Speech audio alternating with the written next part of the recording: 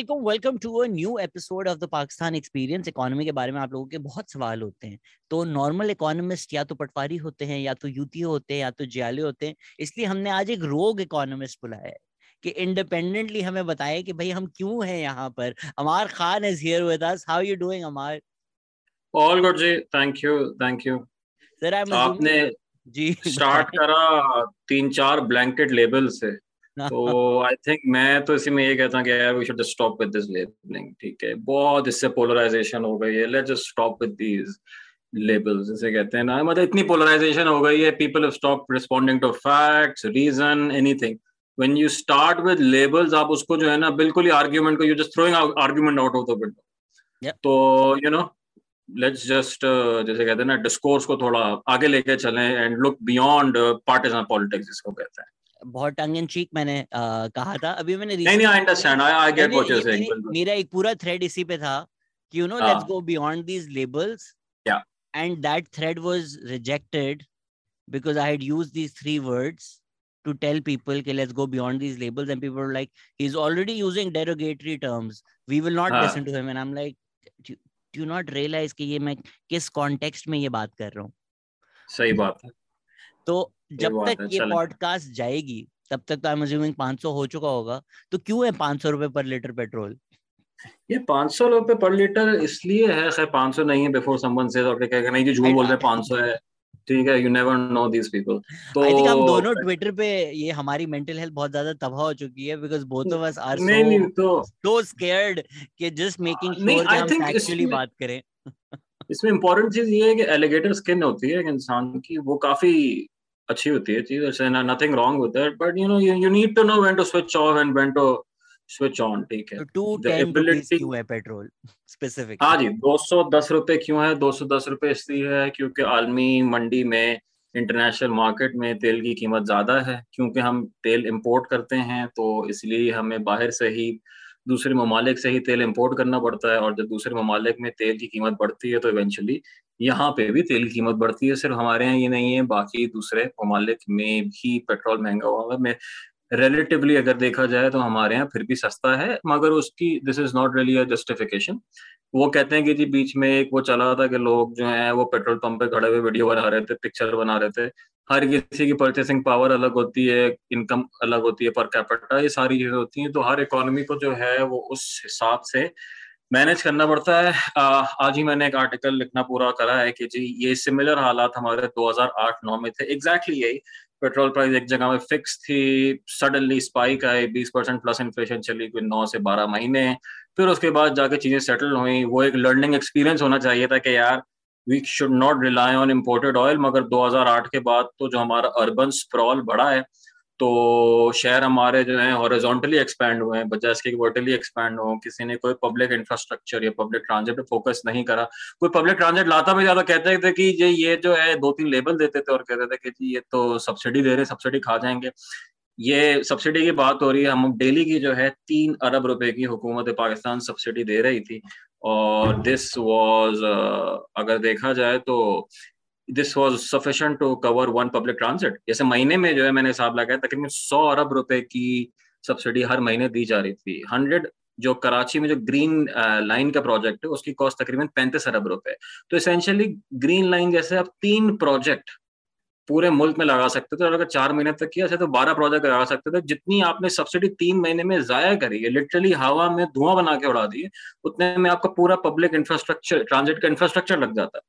But again, that requires political consensus, that requires some thought, and that requires the ability to take strong decisions, rather than कि जी petrol कम कर दो, petrol ज्यादा कर दो। ये decision नहीं है, तो बहुत एक ऑटोमेटिक चीज होनी चाहिए। क्यों होता है ये? मे बी उसमें आगे आते हैं थोड़ा, बट क्या हुआ अगर हम फैक्चुअली ले डाउन कर दें?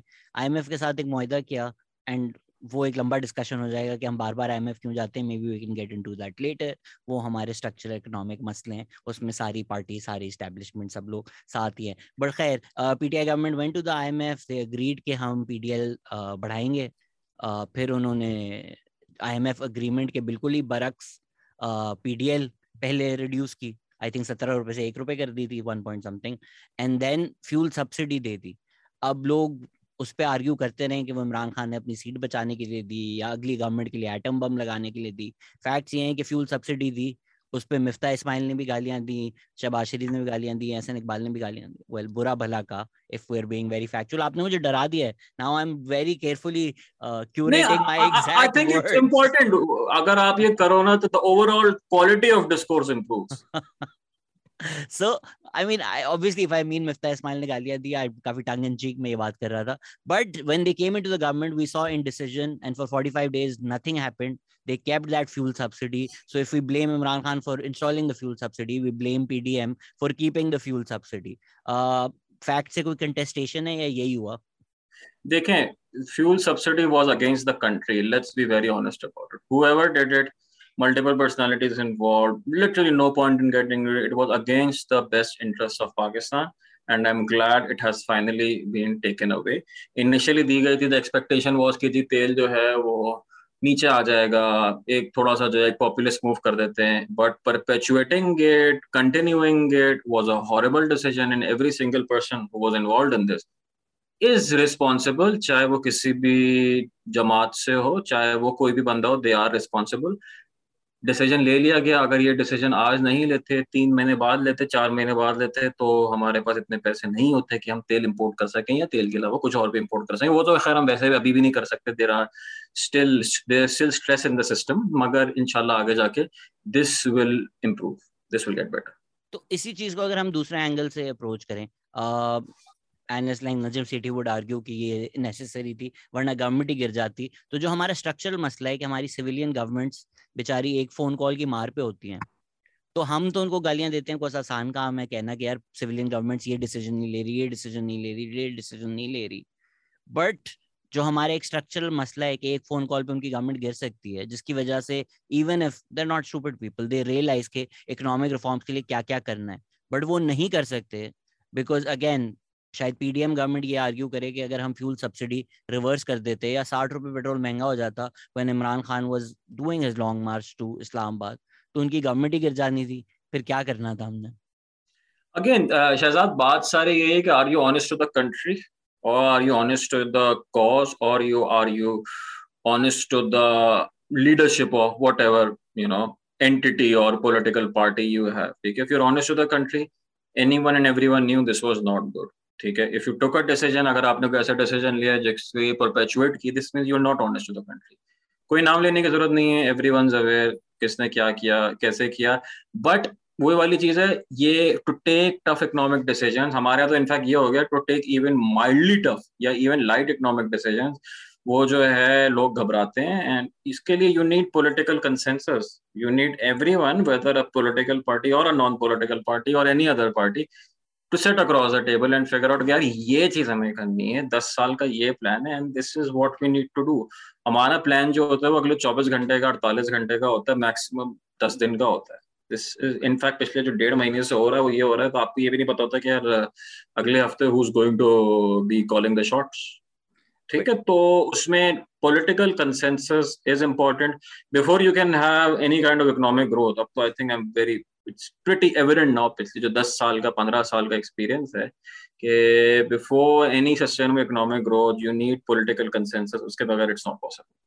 सो द ब्लेम गेम का जो आइडिया है वो विच हंट नहीं कर रहे हैं, हम कर रहे हैं कि सड़क पे इसको लटकाओ, but without acknowledging the fact कि जो पॉलिटिकल इंस्टेबिलिटी होती है और कौन कराते हैं, जो आप भी ग्रोथ की बात कर रहे हैं, जिस तरह रेमिटेंसेस का बड़ा जिक्र होता है, लोग एक्सपोर्ट इंपोर्ट पे इतनी डिबेट होती है, लेकिन कोई ये डिस्कस नहीं करता कि भाई फॉरेन डायरेक्ट इन्वेस्टमेंट क्यों नहीं आ रहा है। इसलिए नहीं आ रहा क्योंकि गवर्नमेंट को नहीं पता होता कि 24-28 घंटे में वो गिर जाएगी। आई थिंक उजैर यूनुस एक दो वाकया सुना रहे थे, वो किसी मीटिंग में बैठे हुए थे, इन्वेस्टमेंट की बात हो रही थी, उन्होंने टीवी चलाया तो ताहिरुल कादरी खड़े हुए थे और जो बोल रहे थे 4 बजे तक का तुम्हारे पास वक्त है। Why would somebody invest millions when they turn on TV and they think 4 बजे शायद गवर्नमेंट गिर जाए? सो ये जो पॉलिटिकल इंस्टेबिलिटी करते हैं जिसकी वजह से पॉपुलर डिसीजंस या अनपॉपुलर डिसीजंस जो लॉन्ग टर्म में अच्छे होंगे नहीं लिए जाते, वो एक स्ट्रक्चरल मसला है। So even if we are not blaming personalities और individuals, till we don't fix that, ना फॉरेन डायरेक्ट इन्वेस्टमेंट आएगी, ना इकोनॉमिक रिफॉर्म्स का आपको या मुझे होप होना चाहिए। That is correct. देखें, एक चीज होती है, हम बचपन में काम किया करते थे, इट्स कॉल्ड सॉवरन रिस्क। हमारा सॉवरेन रिस्क की अंडरस्टैंडिंग जो है वो नहीं है। इनफैक्ट जस्ट सरप्राइज, मैं पहले समझता था लोगों को होगी, मगर जितना आप सीढ़ी के ऊपर जाते जाएंगे उतनी कम अंडरस्टैंडिंग है। सॉवरेन रिस्क से मुराद ये है कि एक मुल्क का जो रिस्क है वो क्या होता है। एक मुल्क के रिस्क में जो सबसे इंपॉर्टेंट चीज होती है that is political stability.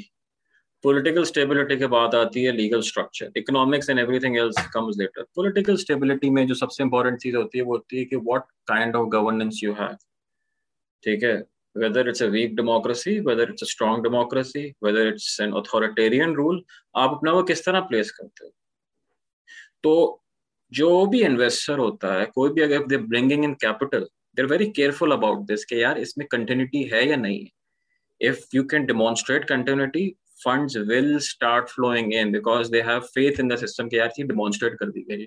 But when they don't know कि यार आज हम एक बंदे से बात कर रहे हैं, 3 महीने बाद वो बिल्कुल एक नया बंदा बैठा होगा, एक नया सेटअप होगा, तो देयर लाइक 180 मुल्क हैं इस दुनिया में, 180 शायद ज्यादा है, 190 के आसपास हैं। हम बाकी जो 190 मुल्क हैं उनमें चले जाएंगे। Why should be waste time here. मैं एक छोटी सी बात करता हूँ, आज के एक रिसेंट वाकया है। मैं किसी से बात कर रहा था, कोई देयर वाज एन इन्वेस्टर, वो उनको आइडिया लेना था पाकिस्तान में। They wanted to basically do something very high tech जो यहाँ पे अभी हम नहीं करते। For obvious reasons I am not going to disclose the product and everything. One की question before economics, before anything else, before the numbers, जो उन्होंने पहला सवाल मुझसे करा वो ये था कि यार what is the status of child labour and slavery in the country.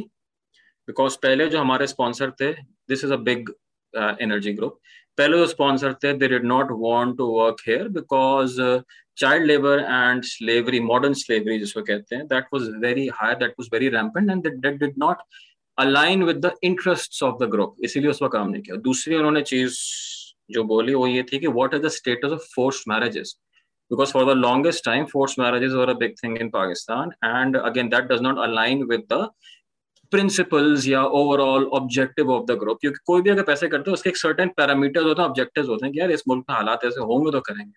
Economics कुछ भी हो, मगर अगर चाइल्ड लेबर, मॉडर्न स्लेवरी या फोर्स मैरिजेस टाइप की चीजें होंगी तो लोग कहेंगे यार इनको पहले अपने मसले रिजॉल्व करने दो, फिर उसके बाद हम जाके देखेंगे। So again we take these things, people take these things very lightly कि हाँ यार आपके घर में, पता नहीं मुझे नहीं, हर तीसरे घर में आप जाके देखो एक बेचारा एक छोटा सा बच्चा, 6 साल का बच्चा काम कर रहा होता है। ठीक है, वो बड़े पढ़े लिखे लोग होते हैं, शुरफा होते हैं, बड़े कोई बहुत सीरियस कमेंट होते हैं, अच्छे अच्छे लोग होते हैं, 6 साल 8 साल का बच्चा काम कर रहा होगा। और अगर आप उनको ये बोलोगे कि यार इस बच्चे से तुम क्यों काम कराओगे, कहते हैं हम ये नहीं करेगा तो और क्या करेगा, हम तो एहसान कर रहे हैं उसके ऊपर। समझ रहे हो? तो this is the mentality and this is people like you and me. Frankly speaking, आप ये नहीं बोल सकते कि जी कोई ये कोई पढ़ा लिखा नहीं। This is people like you and me. I have people in my family, I am sure you have people in your family who do this and you like यार बंदा शर्मिंदा होकर बैठ जाए, क्या करे। So again this is a mindset issue.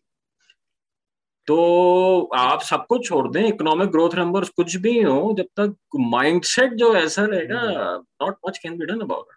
I think अगर मैं एक एनालॉजी ड्रॉ करूँ इन्वायरमेंटल रिफॉर्म्स और इन्वायरमेंटल जस्टिस की जो कॉन्वर्जेशन है वो इतनी बुरी इसलिए है कि इंडिविजुअल रिस्पॉन्सिबिलिटी पे आके वो रुक जाती है, right. So even child labour का जो इशू है, I think it's a structural problem in Pakistan in terms of opportunities. I do see the merit, I am not defending it. कोई अगर बच्चे को एम्प्लॉय करता है बहुत गलत बात है। अगर आप इसीलिए कर रहे हैं कि यार उसकी पढ़ाई हो जाए और उसको भला हो जाए तो आप वैसे ही पैसे दे दें, बिल्कुल गलत बात है। बट मैं जब यूएस से वापस आया था ना, मैं भी बिल्कुल ही स्ट्रिक्ट ये बाइनरी आइडियाज लेकर आया था।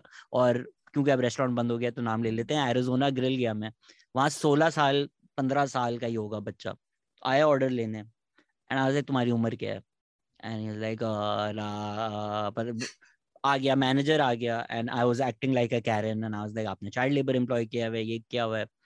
एंड ही वाज लाइक नहीं नहीं sir, will take care of it. Then the kid came to me, he said मैं इस गांव से हूँ, मैं ये करता हूँ, अगर मेरी ये नौकरी चलेगी तो मैं रोड पर होऊंगा। यहाँ मैं सूट टाई पहनकर काम करता हूँ, ये सैलरी मिलती है। एंड आई वाज लाइक या मैं एक अलग दुनिया से आके, एक अलग पर्सपेक्टिव से आकर वो चीज बिल्कुल यहाँ पे इम्पोज नहीं कर सकता। नहीं देखें, अगेन वही वाली बात है, आज से 100 साल पहले, 100 भी नहीं 120 साल पहले, 1900 में कोल माइंस में जो है बर्तानिया में, यूरोप में बच्चे काम किया करते थे। क्योंकि कोल माइन जो होती थी छोटी जगह होती थी, बच्चों के लिए जाना उसमें आसान होता था कि वो जाके कोयला लेकर आ जाएंगे। तो ये बोलते थे अगर ये बच्चे कोयले नहीं निकालेंगे तो और क्या करेंगे। This is where the state, this is where the people need to come in, this is where the state needs to come and take responsibility. यार इनकी एजुकेशन स्टेट्स रिस्पॉन्सिबिलिटी। ठीक है, आप आइडियलिस्टिक आइडियाज होंगे, मगर the fact is child labour is child labour. I mean there is no, this is one binary idea that you have to stick with. एक होता है ना, देखिए, एक मॉरली ग्रे चीज होती है, एक होता है कि यार सही है या गलत है. I mean what is wrong, चाहे वो कोई भी सर्कमस्टेंस हो. ठीक है, मजबूरी है, it's incapacity of the state या वो है, that is fine, but that does not make it right.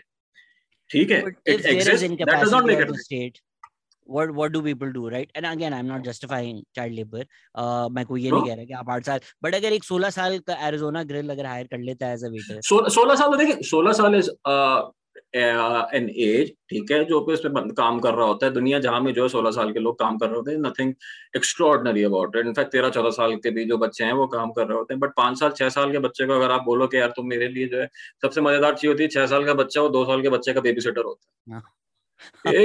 ये तो ऐसी कॉमन चीज है. बोलो भाई क्या हो गया, रह गया, पागल पागल हो यार, क्या दिमाग खराब है अरे लोगों का. बावले वो बावले बेचारा हो खुद गए. बच्चा बड़ा हुआ नहीं होता, वो उनके बच्चे पाल रहा होता है. अल्लाह माफ करे, मतलब यार, मतलब अब ये तो जस्टिफाई नहीं, उनसे बोले क्या, नहीं उसको भी तो अच्छा घर मिला हुआ है. मैंने कहा सलाम है यार, आपको उनके छिछोर को उनको. वैसे ही कर दें. And I think people like Shahzad Roy are doing a phenomenal job, and TCF I think is also a great initiative. I think TCF is doing a great job, but that still does not excuse the state from state को doing तो करना what चाहिए. its core job state is. खत्म नहीं बात. कर So रहा, इसलिए ये चीजें if you आप want, अप्रिशिएट कर आप रहे जाओ, आप अपने पार्लियामेंटेरियन से बात करो. हैं. ठीक है, मैं तो करता रहता हूँ, तंग है लोग मुझसे. ठीक है, आप अपने पार्लियामेंटेरियन से बात करें. ठीक है, यू वोट, आप बोलें कि यार हमारे स्कूल में, आप तो पता है आपके स्कूल में, आपके इलाके में, जहाँ जो भी आप डिस्ट्रिक्ट में रहते हैं, कितने स्कूल हैं गवर्नमेंट के, यू डोंट नो, आपको नहीं पता होगा. एक दो आपने चलते फिरते देख लिए होंगे. इंफ्रास्ट्रक्चर एग्जिस्ट, क्या आपके पार्लियामेंटेरियन जो है या MP जो आपके इलाके का, उसको पता है? आपके इलाके का जो MNA है उसको पता है? उनको भी नहीं पता होगा. तो again there is zero interest from public representatives and the state itself on education. तो जब ये जीरो इंटरेस्ट अब पूरी वैल्यू चेन में है, तो ऑब्वियसली फिर ये चीज कैसे रिजॉल्व होगी. हम उनके वापस खुद ने घर में जो है 6 साल का बच्चा बेचारा चाइल्ड लेबर काम कर रहा होगा, दूसरों को क्या बोले. प्रॉबेबली वापस आ जाते हैं इकोनॉमी पर. बार बार जब ये फ्यूल सब्सिडी की बात होती है तो उसकी एक जस्टिफिकेशन होती है कि भाई आप लोगों को समझ नहीं आती ना. खान साहब का प्लान था कि वो फ्यूल सब्सिडी देंगे और फिर रशिया से चीप ऑयल लेंगे. आपने ट्वीट किया था कि पाकिस्तान की रिफाइनरीज के पास कैपेबिलिटी नहीं है रशियन क्रूड ऑयल को रिफाइन करने की. Is that true? Because that's been contested lot and I देखिए, believe that has been contested. Hamad Azhar ने अभी कोई स्वैप डील की भी बात की है आज या कल. देखिए, Hamad is a good fellow. ठीक है, आई विल क्लैरिफाई दिस, मतलब I have engaged with multiple time, decent guy, so I am not going to comment on क्या है क्या नहीं है. There is a political view of things and then there is what the factual position is. ठीक है, जैसे पहले हमने बात करी, there is a party position, then there is actual reality, and तो उस हिसाब की बात है. देखें, Russian oil can it process और not, some people say yes, some people say no. If yes, it will require a lot of capital expenditure, and it's not something that you can do overnight. Sorry. Some say it can be processed, some say it cannot be processed. ठीक है, the jury is out there. जो मेरी बात हुई है लोगों से, सब कुछ है, they're like it cannot be done. If you want to do it, there is a lot of capex involved. बहुत सारी आपको इन्वेस्टमेंट करनी पड़ेगी. उसके बाद होगा, ऐसा नहीं है कि जी हाँ भाई वो जहाज लगाया, चलो उसमें तेल डाला और उसको जो है प्रोसेस कर दिया. If it was so easy, तो we would be processing Irani crude all the time. ठीक है, ईरान से तो आपको पता है ना, डीजल स्मगल होके आता है, everything. So that is. And दूसरी उसमें चीज देखिए ये है कि we need to understand how Russia operate. Russia का क्रूड कहाँ से आता है? रशिया क्रूड निकलता है ब्लैक सी से. That is the route. ठीक है, अगर कोई भी सिर्फ मैप लोग खोल के देख लेना, जब आई वुड रिकमेंड कि जो भी लोग ये देख रहे हैं वो अभी मैप खोलना, मैप पे चले जाए ब्लैक सी पे. जितना भी रशिया क्रूड एक्सपोर्ट हो, that routed to black sea. Black sea से वो निकलता है मेडिटेरेनियन पे, मेडिटेरेनियन से वो सुएज कनाल के थ्रू होता हुआ आता है टूवर्ड्स अरेबियन सी या व्हाटएवर. तो this is a very long journey. ठीक है, मीन वाइल बिल्कुल बराबर में आपके 2 घंटे की जहाज के रोज पे, 2 घंटे खैर मैं कम बोल रहा हूँ, मतलब अब 12 घंटे 8 घंटे में दुबई से, अबू धाबी से, ओमान से जहाज आपका यहाँ पे आ जाता है. ठीक है, सो it's very far. Yes, India has bought a lot of Russian crude, but that was only 5% of the total buying. ठीक है, इंडिया ने अभी कोई पेट्रोल की कीमत डिक्रीज नहीं करी. जो डिक्रीज करी ना टैक्स की वजह से करी, उन्होंने इसलिए नहीं करी कि रशियन क्रूड, ये लोग ये कहते हैं कि जी हम 100% रशियन क्रूड इस्तेमाल करना शुरू. भाई आप नहीं कर सकते 100% रशियन क्रूड इस्तेमाल यार. मतलब क्या हो गया, आप चलो लेके कहीं से भी कुछ करके आपने 5% भी इस्तेमाल कर लिया, 3 रुपए कम हो जाएगी पेट्रोल की. भाई मुबारक हो. That's it. And more importantly, जिन जिन से आप तेल खरीदते हो उन सब ने आपको ऑयल डिफरल की फैसिलिटीज दी हुई हैं, उन सब ने आपको हर 3 साल बाद थोड़े बहुत पैसे भी देते हैं, $2 अरब, $2.5 अरब के, यार ये रखो, तुम लोग परेशान नहीं हो, हम भाई हैं तुम्हारे, इस टाइप की चीजें भी करते हैं। तो जब ऑब्वियसली जब आप उनका तेल लेना छोड़ोगे तो वो भाईबंदी में पैसे भी आपसे वापस ले जा सकते हैं। So again the political economy is pretty complex. एक और चीज है ये कि India has a lot of refinery capacity, ठीक है। आप India actually is an exporter of petroleum products. उनकी जो कोस्ट है, कोस्ट पे उनकी रिफाइनरीज हैं, वहां पे आप जाएं, तेल रिफाइन करें और वो एक्सपोर्ट कर देता है। वी हैव ओनली वन या maybe two coastal refineries and that's it. जब वो आएगा तो आपके पास इतनी कैपेसिटी ही नहीं है उसको रिफाइन करने की। तो again there are multiple ways to do, look at it, multiple ways to do it. Yes, extreme scenario, ठीक है, आपने कर लिया, देन नथिंग, ठीक है। How will you make the payment for it, ठीक है। How will you insure it? The cargo insurance to get from black sea to the Mediterranean would be extremely high because that is a war zone, ठीक है। Again अगर आपकी ये capacity हो कि हाँ यार हम ये करना चाहते हैं, हमें कोई नहीं रोक सकता, you have like hundreds of billions of dollars in your reserves and you not dependent on anyone, then sure go ahead, so बिस्मिल्लाह। But in your current state you can not. ये again I am talking about political economy here and assuming technical issues get resolved, which by the way they aren't. जहां तक swap की बात है, अच्छा इसी तरह एलएनजी की बात होती है। LNG if interesting, I may LNG में जस्ट स्वैप। ऐड स्कीम, अगर मैं आपको एक स्कीम दे दूं जो अभी किसी ने, अभी मैंने देखा था आजम खान को किसी ने दी थी, उनका जवाब तो थोड़ा मैं बता देता हूँ उनका जवाब भी क्या था। किसी ने स्कीम दी थी कि भाई आप लोग समझ नहीं रहे हैं, वो ऑयल जाएगा चाइना और फिर चाइना की रिफाइनरी हमें रिफाइन करके देगी। आजम खान का इसका सीधा जवाब ये था कि चाइनीज रिफाइनरी चूतिया तो नहीं है। तो आपका क्या जवाब है इस स्कीम पर? अगेन जो लेगा, देखें आप बिस्मिल्लाह कर लें, वो आपको दे दें तो आप ले लें जाके। भाई मैं कह रहा हूँ ना, इट्स अ फ्री मार्केट, ठीक है। State is not the buyer और ये द फर्स्ट बायर और the buyer of last resort है।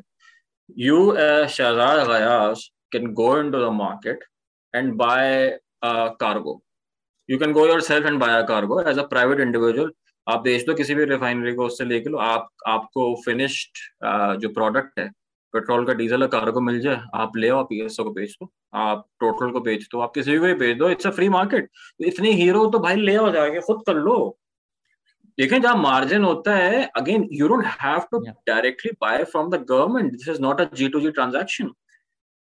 कमोडिटी प्लेयर्स है मार्केट में, मल्टीपल है, there is Glencore, there is Trafigura, उनके पास वो होता है। अब उनके पास जाओ, उनसे बोले यार मुझे कार्गो चाहिए, बोले आप पैसे दे दो, आप पैसे दें, कार्गो ले आए, सस्ता कार्गो मिलेगा, आप 100 लोगों में बांटे अपने, इनफैक्ट आपको प्रॉफिट बनाए, आप मार्केट वैल्यू में बेचें, 30% आपकी जेब में जाएगा। आप कर लें अगर ये कर सकते हैं तो। एंड नहीं ऑल कर दिस सकते तो खामोशी से बैठ जाए, ड्रामेबाजी नहीं।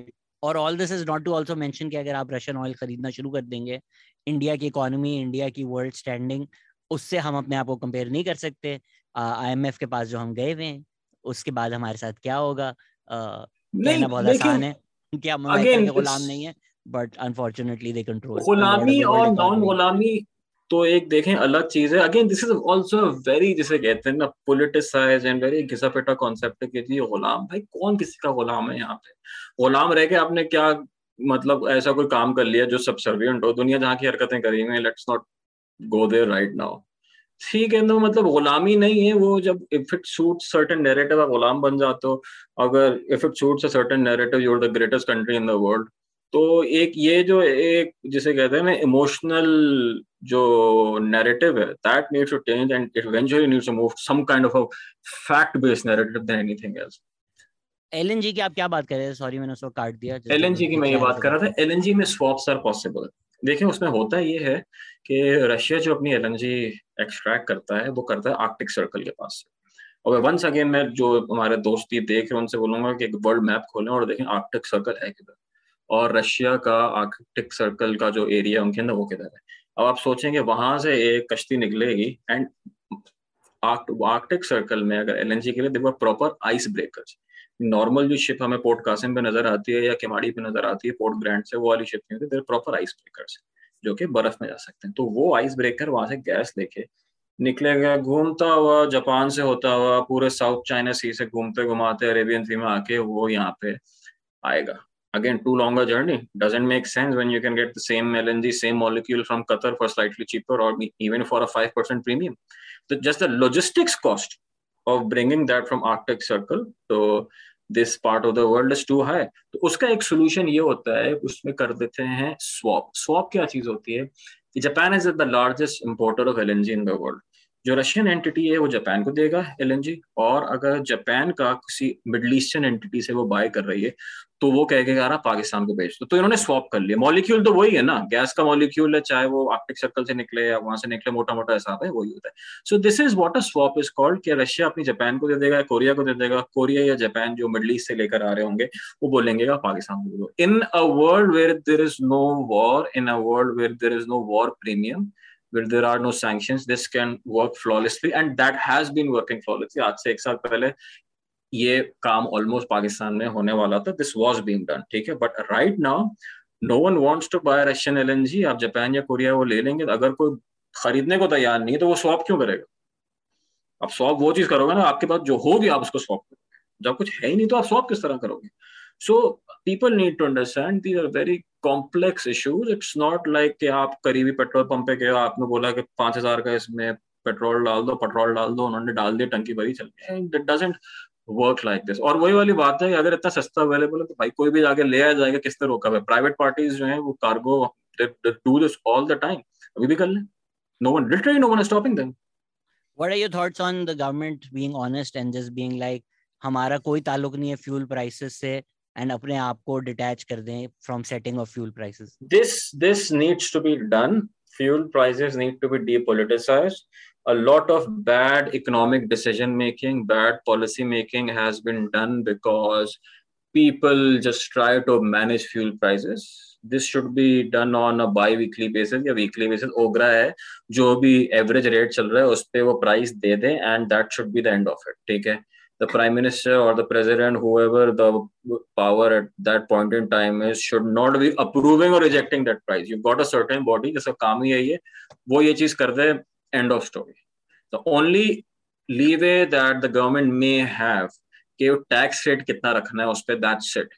They should not play with the price of the actual fuel. Tax rate ऊपर करना है, टैक्स रेट नीचे करना है, ये बस वो डिसाइड कर सकता है, because that is the government's prerogative and not distorting the market, ठीक है। बट आज एक अमार और ये बात हो रही बट थी अमार फिर न्यूज पिछली, कैसे आएगी यार कि ओगरा ने समरी भेजी प्राइम मिनिस्टर को कि 25 रुपए महंगा कर दें? प्राइम मिनिस्टर ने अवाम को अपने दिल में रख के सोचा नहीं, मैं सिर्फ 15 रुपए करूंगा। कितने अच्छे हमारे प्राइम मिनिस्टर हैं। नहीं उसमें देखें, कल मैं यही किसी से बात कर रहा था कि अभी जो प्राइस हो गई है वो हो गई 209 रुपये 86 पैसे।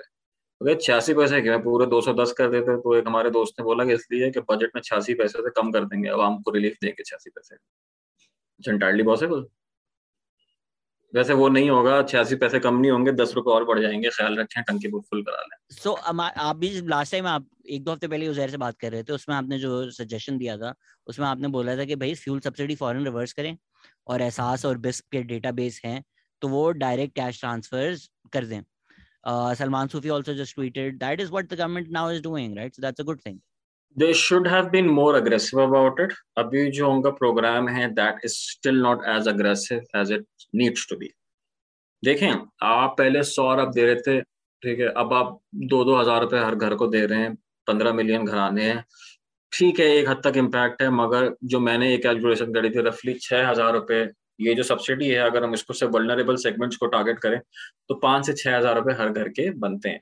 बट गवर्नमेंट का अपना वो कहने के यूटिलिटी स्टोर्स पे आटा भी जो है वो सस्ता मिलेगा, that is important. Edible oil जो है, जो तेल जो होता है खाने का तेल, वो भी जो है उसको सब्सिडाइज रेट पे यूटिलिटी स्टोर से मिलेगा। So it is a multiple package, but this ये चीज जो है आज नहीं, यही चीज आज से 40 दिन पहले हो जाती तो बेहतर था, ये चीज आज से 30 दिन पहले हो जाती तो बेहतर था।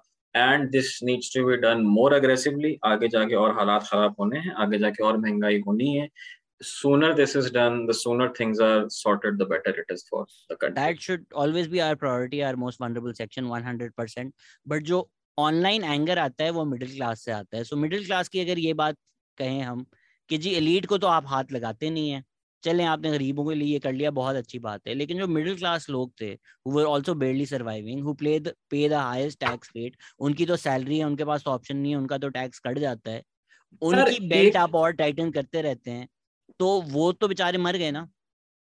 यार तो ये जो बात कहते हैं ना कि जो ऑनलाइन एंगर आता है, यार क्या एंगर आता है? फोन बंद कर दो, ऑनलाइन एंगर खत्म हो जाएगा।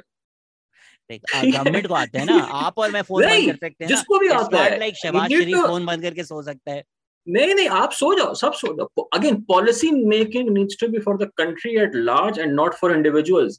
ये जो है ना कि बट दिस इंडिविजुअल विम्स को इवन हम केटर करना शुरू करते तो हैं। But even as a policy right, कि आप इलीट को टच नहीं करते, मिडिल क्लास जो करें, ऑलरेडी बिल्कुल जो करें। अगर वो नहीं कर रहे, that is a flawed policy.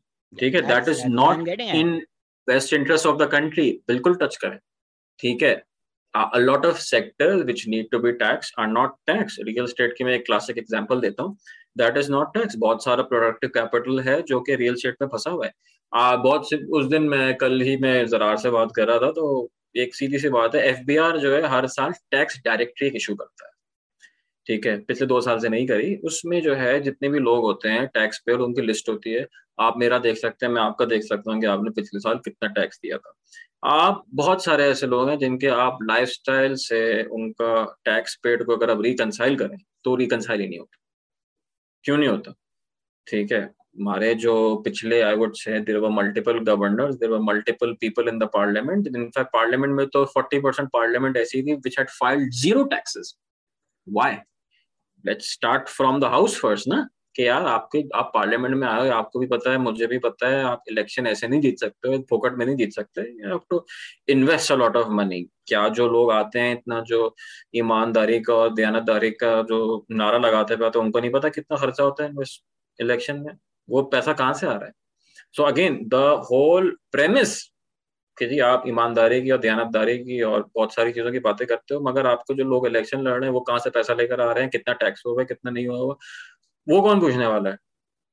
तो this is it, I agree with you, there is a strong incentive, there needs to be harsh taxation for the elite of this country. There needs to be taxes across the board. ठीक है, जो बहुत सारे लोग हैं जो कि नहीं दे रहे हैं, बहुत सारे ऐसे एसेट्स हैं जिन पे कोई टैक्स नहीं है, और जिसकी वजह से जो है the incentive to allocate capital to productive areas, जहां से कोई एक्सपोर्ट हो सके, कोई प्रोडक्शन हो सके, कोई नौकरी जनरेट हो सके, वो ही नहीं रहेंगे। एक एग्जांपल दो, मैं हमेशा एग्जांपल देता हूँ। अच्छा, बहुत ज्यादा टैक्सेशन भी बुरी चीज है। ठीक है, एक एग्जांपल मैं आपको दूं कि लेट्स से आपके पास 1 करोड़ रुपया। ठीक है, आपके पास शहजाद, आपके पास दो ऑप्शन। आप या तो बहरिया टाउन कराची में जाके आप 2 फाइलें ले लो। हमें कुछ नहीं करना, आपने सिर्फ जानना है, आप कैश लेके जाओगे। ठीक है, बस्ते में भर के आप कैश लेके जाओगे, आप जाओगे 2 फाइल उनसे ले लोगे, और बोलोगे, वो बोलेगा यार ठीक है आपकी फाइल हो गई। ये यहाँ पे एक बिल्डिंग खड़ी होगी और इसमें 5वें माले पे तीसरा अपार्टमेंट और चौथा अपार्टमेंट जो है वो शहजाद साहब आपका है, वो कुछ भी नहीं है अभी। आप बोलोगे फाइल लेके आ जाओगे। ठीक है, that is just a file, nothing else. एक और ऑप्शन आपके पास ये है कि आप वहीं बैरिया टाउन में जो है सुजुकी का एक शोरूम है, आप 3 ऑल्टो बुक करा लो, अपने लिए 4 ऑल्टो बुक करा लो। ठीक है, कैश पे लेके गए, showroom people have a way, उस कैश को पे ऑर्डर में कर देंगे अपने नाम से, करके कुछ भी करके आपने वो गाड़ी बुक करा ली, अपना जो है डॉलर हेज करा लिया। Again, no productive enterprise happening. The third option is कि यार शहजाद कहता है यार इस, मैं ऐसा करता हूँ, मैं एक रेस्टोरेंट खोल लेता हूँ। ठीक है, या मैं एक स्मॉल बिजनेस खोल लेता हूँ, या मैं एक प्रोसेसिंग यूनिट खोल लेता हूँ जिसमें मैं चीज बनाऊंगा। ठीक है, या मैं ऑलिव ऑयल प्रोसेस करके बेचूंगा। वेरी स्मॉल, 1 करोड़ रुपया ना, मतलब अलॉट कैन बी डन, मगर एक छोटा स्मॉल बिजनेस आपने बोला मैं कर लूंगा। आपने बोला रेस्टोरेंट लगाऊंगा, एक रेस्टोरेंट में कम से कम कोई 15 बंदा एम्प्लॉय हो जाएगा। 15 लोगों की रोजी लगी, 15 घराने जो हैं उनका चूल्हा जला। आप किसी से अंडे लोगे, किसी से आप आटा लोगे, किसी से आप जो है चॉकलेट लोगे, कुछ भी लोगे, इनडायरेक्ट जॉब्स 15 और क्रिएट हो गई। उस 1 करोड़ रुपए से कम आपने 30 direct and indirect jobs create कर दी। We are not talking about quality of jobs है। ठीक है, we are just talking about jobs के यार एक स्टार्ट तो हो। मीन वाइल वो 1 करोड़ रुपए में अगर आपने 2 फाइलें ले ली, कितनी जॉब्स क्रिएट हुई उससे? जीरो। ठीक है, आपने वो सुजुकी ऑल्टो ले ली जो कि आप आगे जाके फाइल बेच दोगे, जीरो जॉब। अब अच्छा, बैरिया टाउन में आपने प्लॉट ले लिया ना, उसको आप बेचोगे, देयर इज नो टैक्स। ठीक है, जो नफा है आपकी जेब में था रहा, जो कैश में था। गाड़ी को आप बेचोगे, नो टैक्स। ठीक है, आपने करना है, it becomes an asset class. आप ये रेस्टोरेंट खोला ना, कुफर हो जाएगा, हर कोई टैक्स मांगने आ जाए। सेल्स टैक्स आपको देना होगा। ठीक है, फिर एक रेवेन्यू बोर्ड वाले आएंगे, उनको आपने अलग खांचा करना होगा। फिर जो इनकम बचेगी आपकी, उस पर आपने कॉर्पोरेट टैक्स देना होगा। 29%, 28%, जो भी। तो अगर आप बोलो कि यार मेरे दिमाग खराब है, मैं 1 करोड़ रुपए लगा के नौकरियां में जनरेट करूं और इतना टैक्स भी दूं और खप भी लगाऊं और मैं बैठूं भी, अपना एफर्ट भी लगाऊं, मेरे लिए बेहतर ये है कि मैं 2 फाइलें लेके कहानी खत्म करूं। ठीक है। सो जब incentives in an economy are such के स्टेट आपसे खुद कह रही है कि भाई काम क्यों कर रहे हो, कहा लो, क्यों काम कर रहे हो, नहीं करो काम, सुकून से बैठो, तो आप बोलोगे यार ठीक है मैं सुकून से बैठता हूँ, why do I bother. And this is exactly what's happening. There is a deindustrialization, there is literally no incentive to industrialize, to do export oriented work, because state doesn't want to do it. अगर state मैं चाह ही नहीं रही काम करना तो why bother. मैं एक कोरंगी में इंडस्ट्रियल से बात कर रहा था, वो मुझे बता रहे थे कि उनकी जो प्रॉपर्टी है, उनकी अच्छी खासी बड़ी फैक्ट्री है, उसकी वैल्यू ज्यादा अप्रिशिएट हुई है then the money they've made in the 10 years of doing that business. Absolutely. अब बहुत सारे लोग ये करते हैं, वो बेच के वहां पे टावर खड़ा कर देते हैं, प्लाजा खड़ा कर देते हैं। ठीक है। अब देखो जो एक इंडस्ट्रियलिस्ट है, वो बेचारे ने जिंदगी भर, उसके बाप ने काम करके उसने काम करा बना, उसकी जो नई जनरेशन आ रही है वो कहती है कि यार हम ये काम क्यों करें, उस जमीन को बेचो, हमारे पैसे अलग करो, हम अपना अपने एक प्लाजा खड़ा कर लेते हैं। मीन कैपिटल एलोकेशन के हिसाब से देखा जाए, that's the best decision, because it is not taxed, you have free cash, आधा पैसा मुल्क से बाहर भिजवा दो, सब कुछ कर लो। So so why bother with developing an industrial base. So जो हो रहा है अभी वो तो बिल्कुल ही ज्यादती है, नॉन यूटिलाइजेशन टैक्स भी नहीं है, लोग जमीनें लेके बैठ जाते हैं, एमनेस्टी स्कीम भी देते हैं और फिर शो ऑफ करते हैं कि देखो यार हमने रियल एस्टेट में कितना पैसा लेकर आए, जो कि लोगों का पैसा आप जाया कर रहे हैं। ओवरसीज पाकिस्तानी को बोलते हैं इनफैक्ट। आप तो काफी इन स्कीमों की लेते रहते हैं ट्विटर पर। वो अब स्कीमें आती है और वो कहती है 20-30% तो हम एलोकेट कर रहे हैं ऑलरेडी कि ओवरसीज पाकिस्तानी यहाँ पे प्लॉट बनाएंगे। हो तो ये रहा है, होना क्या चाहिए ये बताएं। हाउ टू डी देखिए होना इंसेंटिवाइज रियल एस्टेट होना इन्वेस्टमेंट। ये चाहिए कि this needs to be taxed. ठीक है। जितनी अनप्रोडक्टिव वेंचर हो उतना ज्यादा उस पर टैक्स रेट हो, ताकि लोग जो है उससे घबराएं और उस पर काम नहीं करें। जब टैक्स लगना शुरू होगा ना, सब सीधे हो जाएंगे। बहुत सीधा है साहब। ठीक है। जो एक्चुअल इकोनॉमिक एक्टिविटी है उस पर आपको टैक्स कम करना है। ठीक है। It it works both ways. ठीक है। तो देन कैपिटल ऑटोमेटिकली रीएलोकेट होगा। देखिए पीपल आर नॉट स्टूपिड। ठीक है। वो कैपिटल वहीं पे लेके जा रहे हैं जहां they feel they have a better chance of getting a return. when they see after taxation, after adjusting for all expenses whether legal or illegal, जब मेरा रिटर्न एक फॉर्मल बिजनेस में कम है और रियल स्टेट में ज्यादा है, तो they will capital will gravitate towards higher return. And this is exactly what's happening. एक छोटी सी एग्जांपल दूं मैं आपको। मैक्रो इकोनॉमिक्स में जो है हमारी आइडेंटिटी होती है कि जीडीपी जो बनती है उसके 3 या 4 बड़े कंपोनेंट होते हैं। एक इनकम होती है, एक गवर्नमेंट एक्सपेंडिचर होता है, एक उसमें होता है एक्सपोर्ट, और एक चीज होती है इन्वेस्टमेंट। ठीक है। हमारे पाकिस्तान का जो इन्वेस्टमेंट रेशियो है वो कंसिस्टेंटली कम है, पिछले कोई 15-20 साल से 12-13% होता है। Countries at the stage of Pakistan growth उनका 30-35% होता है। द आर्ग्यूमेंट है इसको लोग सेव ज्यादा करते हैं, सेव करने से इन्वेस्टमेंट बढ़ती है, वो इन्वेस्टमेंट जो है उससे प्रोडक्शन होती है, एंड जो जीडीपी ग्रोथ एक मल्टीप्लायर इफेक्ट होता है। यहाँ पे मैं ये कह रहा हूँ हमारा बहुत ज्यादा सेविंग रेट है, but we don't save for productive ventures, we save in real estate, we save in gold, we just keep cash. तो वो जो 13% है उससे आप एक इंडस्ट्रियलाइज इकोनॉमी नहीं बना सकते, क्योंकि बाकी इतना मेजर चंक जो है आपका वो तो सिर्फ जमीन में फंसा हुआ है। तो जब वो जमीन में फंसा रहेगा तो जीडीपी से उसमें ग्रोथ कैसी आएगी। वही आप वाली बात है, आप रेस्टोरेंट बना लो, उससे जो पैसा जनरेट हो उससे आप 3 और रेस्टोरेंट्स खोल लो। पहले आप 15 लोगों को एम्प्लॉय करते थे, अब आप 100 बंदा एम्प्लॉय करोगे, इन 100 लोगों की रोजी होगी, जीडीपी मल्टीप्लायर इफेक्ट है। इसी तरह आप एक जमीन ले लो, उस जमीन को बेच के आप 3 और जमीनें ले लो, net employment created is close to zero. 2-3 शायद रियल स्टेट एजेंट की किसी की नौकरी निकल आई होगी, and that's it. So what do we want higher GDP growth and more employment, और just we want paper gains on our property कि हाँ यार ये ठीक है। यहाँ पे अब आप देख लें And what, कराची Ammar, में। just to get it, what stops people from doing this? Just the fact कि जो प्रॉपर्टी में इन्वेस्ट करते हैं, जो कमाते हैं और जो बनाते हैं, वो सब आपस में दोस्त हैं और एक elite conglomerate है. Is that the only thing that's stopping the government from doing anything? I think that is the only thing, and no one bothers. Frankly speaking, वही मैंने आपसे बोला कि the कंटिन्यूटी का इतना बड़ा इशू है। कोई अगर ऐसा काम रेडिकल स्टेप लेता है, पिछली जब पीएमएलएन की हुकूमत थी पिछली दफा, इससे पहले 3-4 साल, जो भी साल पहले, तो they tried doing this. Rates जो है टैक्स के बढ़ाने की कोशिश करी थी, इस टाइप की चीजें करी थी, but there was no continuity. The government ended, new government came, that they just went, they doubled down on real estate, and what we have right now I mean is ये consequences of that आपस में decision. लड़ते रहते हैं, PPP government ने facilitate करके मलिक रियाज को बहरिया टाउन बनवाया, सिंधी विलेजर्स को लिटरली एलिजिडली मारकर। एंड देन जब यूके का फाइन भी आया मलिक रियाज का, पीटीआई गवर्नमेंट ने वापस वो मलिक रियाज को दे दिया। सो जो हम अनटचेबल्स की बात करते हैं, I think people like Malik Riaz maybe are even more untouchable than our establishment. It is what it is, right? So we have to pick a side here कि जैसे हमने जो कन्वर्सेशन स्टार्ट करी थी, वो स्टार्ट हमने अर्बन स्प्रॉल से करी थी कि जी 2008 में हमारा मौका था कि हम पब्लिक ट्रांजिट में इंफ्रास्ट्रक्चर में इन्वेस्टमेंट करें।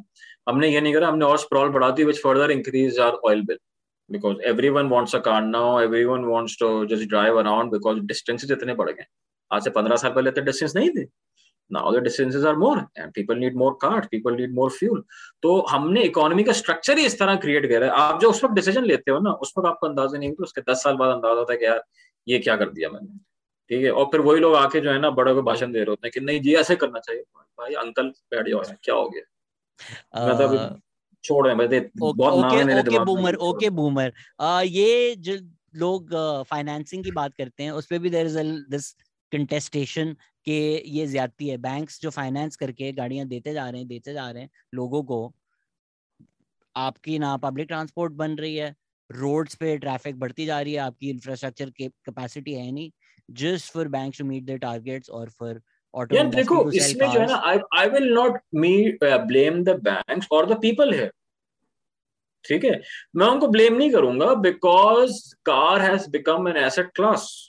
ये मैंने ऐसे पूरा एक आर्टिकल भी लिखा था कि I know a person that guy is an investor. वो मुख्तलिफ चीजों में जो है, बड़े प्रोजेक्ट्स भी करते हैं, छोटे प्रोजेक्ट करते हैं।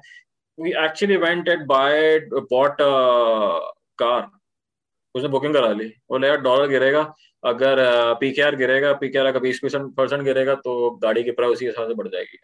You have created an incentive structure कि वो it is an asset class now.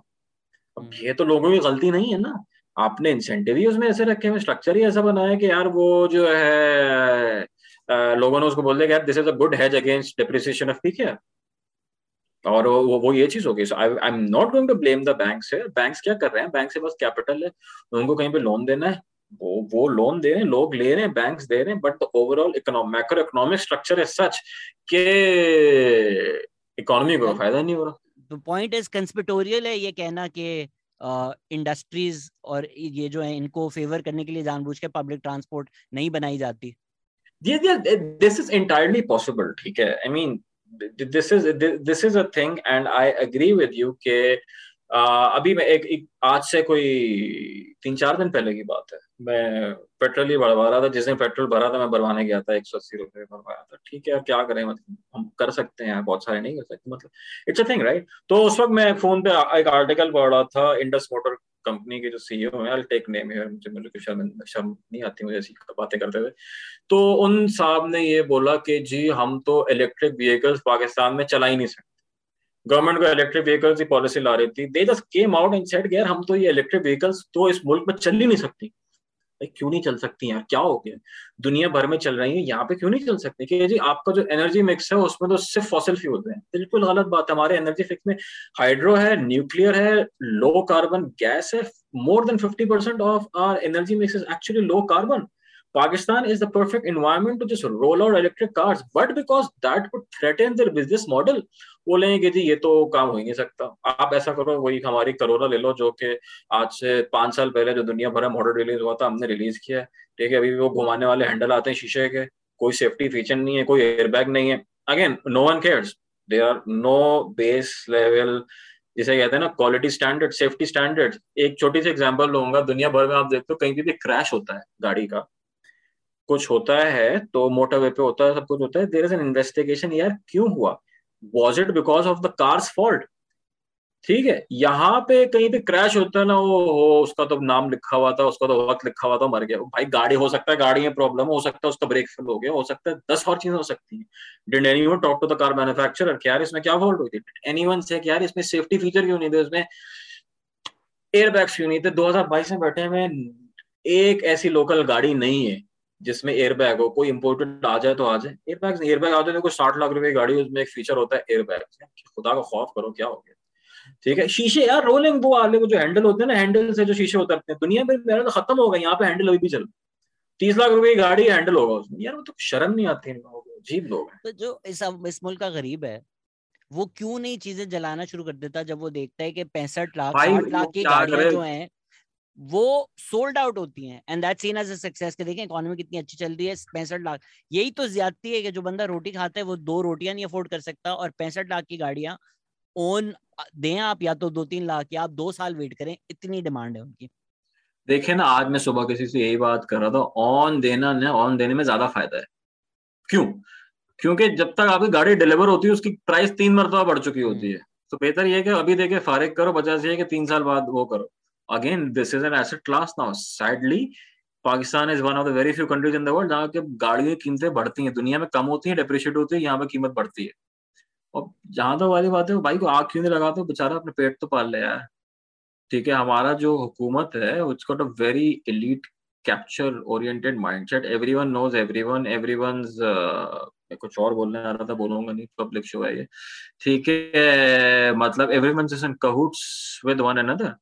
ठीक है, सुबह ये सब एक दूसरे को वो शोर कर रहे होंगे, शाम में सब साथ बैठ के they just drinking and stuff. ये वही लोग हैं सब साथ बैठे होते हैं।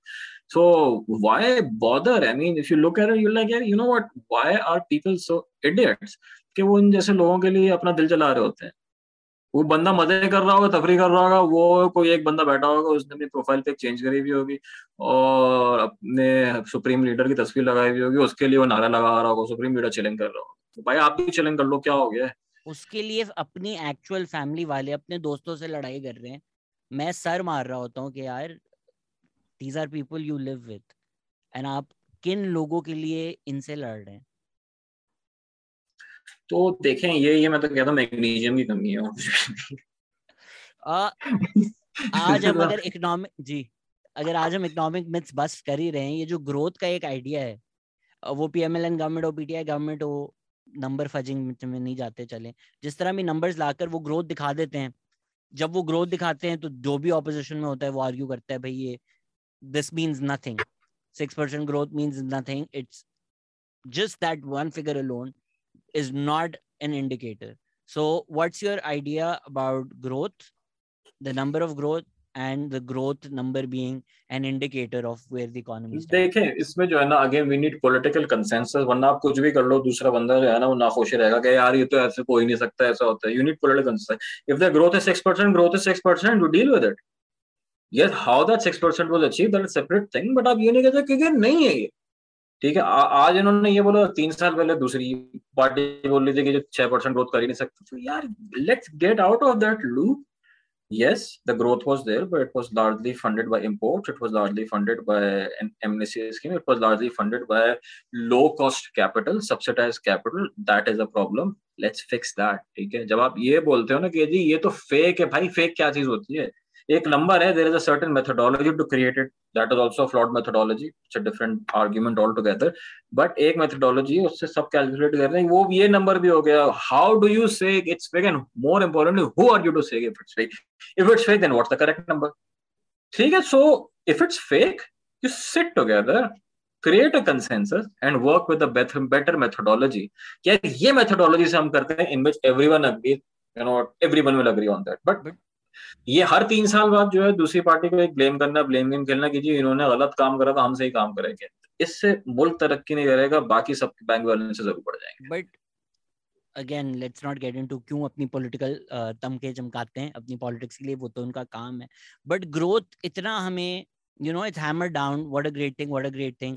देन अब State Bank of Pakistan comes out and says ये तो ज्यादती हो गई है, बहुत ज्यादा ग्रोथ हो गई है, इकोनॉमी ओवरहीट हो गई है, इन्फ्लेशन हो गई है, इसको हमें कंट्रोल करना पड़ेगा because this growth will then lead to disaster actually. नहीं, and that is fine, in fact they should have done this much earlier. आज से 6 महीने पहले ये चीज कर लेनी चाहिए थी। Better late than never. यही है ना, एक ओवरहीट होती है ना। मैं एक एग्जांपल देता हूँ, आपके पास एक ऑल्टो है, सुजुकी ऑल्टो। मैं ठीक है, सुजुकी ऑल्टो ऐसी गाड़ी है जिसमें हर 2-3 साल बाद जो है ना रेडिएटर का मसला आता है, ओवरहीट हो जाती है। नहीं है, खास किस्म की गाड़ी है। तो पाकिस्तान में सुजुकी ऑल्टो, ठीक है, आप कहीं पे भी गाड़ी चला रहे हो, मोटरवे पे गाड़ी चला रहे हो, आप 120 130 पे जो अगर आप उस ऑल्टो को लेकर जाओगे तो it will just like start shaking. ठीक है, and it will start overheating. This is what the state of Pakistan is right now. The moment you hit a certain speed, ठीक है, आप एक मोमेंटम रीच करते हो, the economy starts overheating, it starts shaking and then you have to slow down till you pick up pace again. So the way to do it is कि जो Alto से eventually you move to a bigger car, a bigger engine. आप थोड़े पैसे जमा करके आप बड़ी गाड़ी लेते हो, then you can move with 120, 140 की speed. So this is the example for the economy as well. You need to improve infrastructure, you need to improve overall human capital, you need to have export oriented industries. एक base बनाओगे, then एक capacity होगी आप 5.5-6% पे steadily grow कर सको. मैंने एक बात करी थी आपसे मैक्रो इकोनॉमिक आइडेंटिटी की, उसमें क्या होता है, इनकम होती है, कंजम्पशन होती है, इन्वेस्टमेंट होती है, गवर्नमेंट एक्सपेंडिचर होते हैं, एक्सपोर्ट्स होते हैं और इम्पोर्ट्स होते हैं. सो जब इम्पोर्ट्स का कंपोनेंट ज्यादा बढ़ जाता है और एक्सपोर्ट उतना नहीं बढ़ता, तो import has a drag on your economy, क्योंकि आपको इम्पोर्ट करने के लिए पैसे चाहिए होते हैं, जो कि आप बाहर से आते हैं, डॉलर चाहिए होते हैं. अगर वो डॉलर रुक जाएंगे आना, तो सडनली है ना इकोनॉमी पे ड्रैग आ जाता है, and you can not finance your consumption through those imports. It's very simple. How to manage this? You work on creating exports. मैं पिछली हुकूमत को, पीटीआई को, I will give them credit कि एटलीस्ट दे एक्नॉलेज दिस, और उन्होंने export oriented एक base की स्टार्टिंग करी, एक शुरुआत करी, एंड लेट्स होप कि ये हमारी मोमेंटम जो है, कम से कम द कन्वर्सेशन नाउ इज के यार there needs to be more export promotion rather than import substitution. ठीक है, दो होते हैं बड़ा, एक जो है ना हुकूमत में, अगर आप डॉक्यूमेंट्स देखें, बात करें, तो बड़ी बात होती है इम्पोर्ट सब्स्टिट्यूशन, क्योंकि जो इम्पोर्ट कर रहे हैं उसका सब्स्टिट्यूट करें, नहीं, ये गलत अप्रोच. ठीक है, Argentina has done this like 90 times in the last 100 years, has failed every single time. Why? वो इसलिए because your local market is not big enough. The same is the case for cars. जो आपकी local market है, गाड़ियां आप इतनी महंगी क्यों है? क्योंकि they are exclusively catering to your local market. अगर आप उनको बोलो कि यार ये गाड़ी एक्सपोर्ट करना शुरू कर दो, एक गाड़ी नहीं बेच सकते. In a competitive market, they cannot sell a single car at this price. So why should the local consumer suffer? उसका welfare loss क्यों? This Amar, is the concept के why we need to focus on exports rather than imports. इसमें एक elephant in the room ये नहीं है कि India के साथ जो हमारे ताल्लुकात हैं, again let's not get into that, क्यों है, क्या है, कौन करवाता है, बट वो India's market not being available to our local industry, doesn't that really hamper? Because अगर वो मार्केट अवेलेबल होती तो लोग बनाते और चीजें भेजते और ज्यादा आसान होता भेजना भी, नहीं, देखें, और I agree प्रोडक्ट भी with you. आसान I mean, होता. I agree with you. It would benefit everyone. मतलब मैप पे कभी देखो तो it's shorter, the distance from Karachi to let's say Goa or Bombay is shorter than the distance from Karachi to let's say Multan. ठीक है, so just kind of imagine the possibility. I mean the kind of refineries they have, आप उन्हीं से तेल ले सकते थे, आपको और कोई टेंशन में करने की जरूरत ही नहीं थी. India has a wheat surplus right now. There would never be a wheat problem. There are sometimes आपके पास surplus कोई चीज होती है, उनके पास नहीं होता. We have a surplus of coal in our region right now, जो कि आप इंडिया को बिल्कुल बराबर में राजस्थान को आप एक्सपोर्ट कर सकते हो. लिटरली पत्थर फेंकोगे वो राजस्थान में जाएगा रहेगा. तो again multiple trade opportunities, but you know क्या कह सकते हैं इसमें, मैं और अब हमारी सोच से बालातर है ये चीज. ग्रोथ इंडिकेटर पे तो हमने काफी डिस्कस कर लिया. अगर किसी को जज करना है कि यार ये इकोनॉमी अच्छी है या नहीं है, आप क्या सजेस्ट करेंगे कि यार ये इंडिकेटर्स देखो rather than just looking at the growth number? Growth is fine. देखें, growth is a good number to work with. ठीक है, वो लोग बोलते हैं ग्रोथ अच्छा नंबर नहीं देंगे, ग्रोथ अच्छी नहीं होती. It's just one of those things. ठीक है, growth is a good number. It is not the best. ठीक है, it is not perfect, but it is a good proxy. से वही लोग बोलते हैं यार ग्रोथ अच्छी नहीं है, इसको पूरा नहीं होता, खुशियां नहीं आती. भाई तो पागल हो गए, खुशियां मेजर करनी है लोगों की, यार क्या हो गया, बेकार बातें करना. We are the happiest country in the world. No, you're dumb Does if the you're human looking at the development happy index index. not matter? Like what, are you stupid? Huh? Does the It human does matter. development? देखो Shahzad, it does matter and it's very closely linked with your growth numbers. ठीक है, जब तक जेब में पैसे नहीं होंगे, जब तक पेट नहीं भरा हुआ होगा, ह्यूमन डेवलपमेंट नहीं इंडेक्स नहीं होगी. So they are closely linked. Yes, you can नॉट totally disregard the other, but they are co-dependent on each other. You need to educate your population so that it becomes a productive resource for your economy, and then just adds to your economy. But if it's So just you know growth for they the both work with elite each other. and it comes at the expense of slave labor, तो number तो बहुत अच्छा लगेगा, but लोगों की जिंदगी, man on the street की जिंदगी तो बेहतर नहीं होगी ना उससे. Yeah, so that is correct. उससे नहीं होगी. So this is why growth needs to be more inclusive. हमें ये करना चाहिए कि whether our growth is inclusive or not. ठीक है, right now it's not, or maybe it is. ठीक है, हम बात करते हैं, we talk in a very urban middle class view of things, ठीक है। पिछले साल जो है crop prices have shot through the roof, ठीक है, rice, wheat, everything.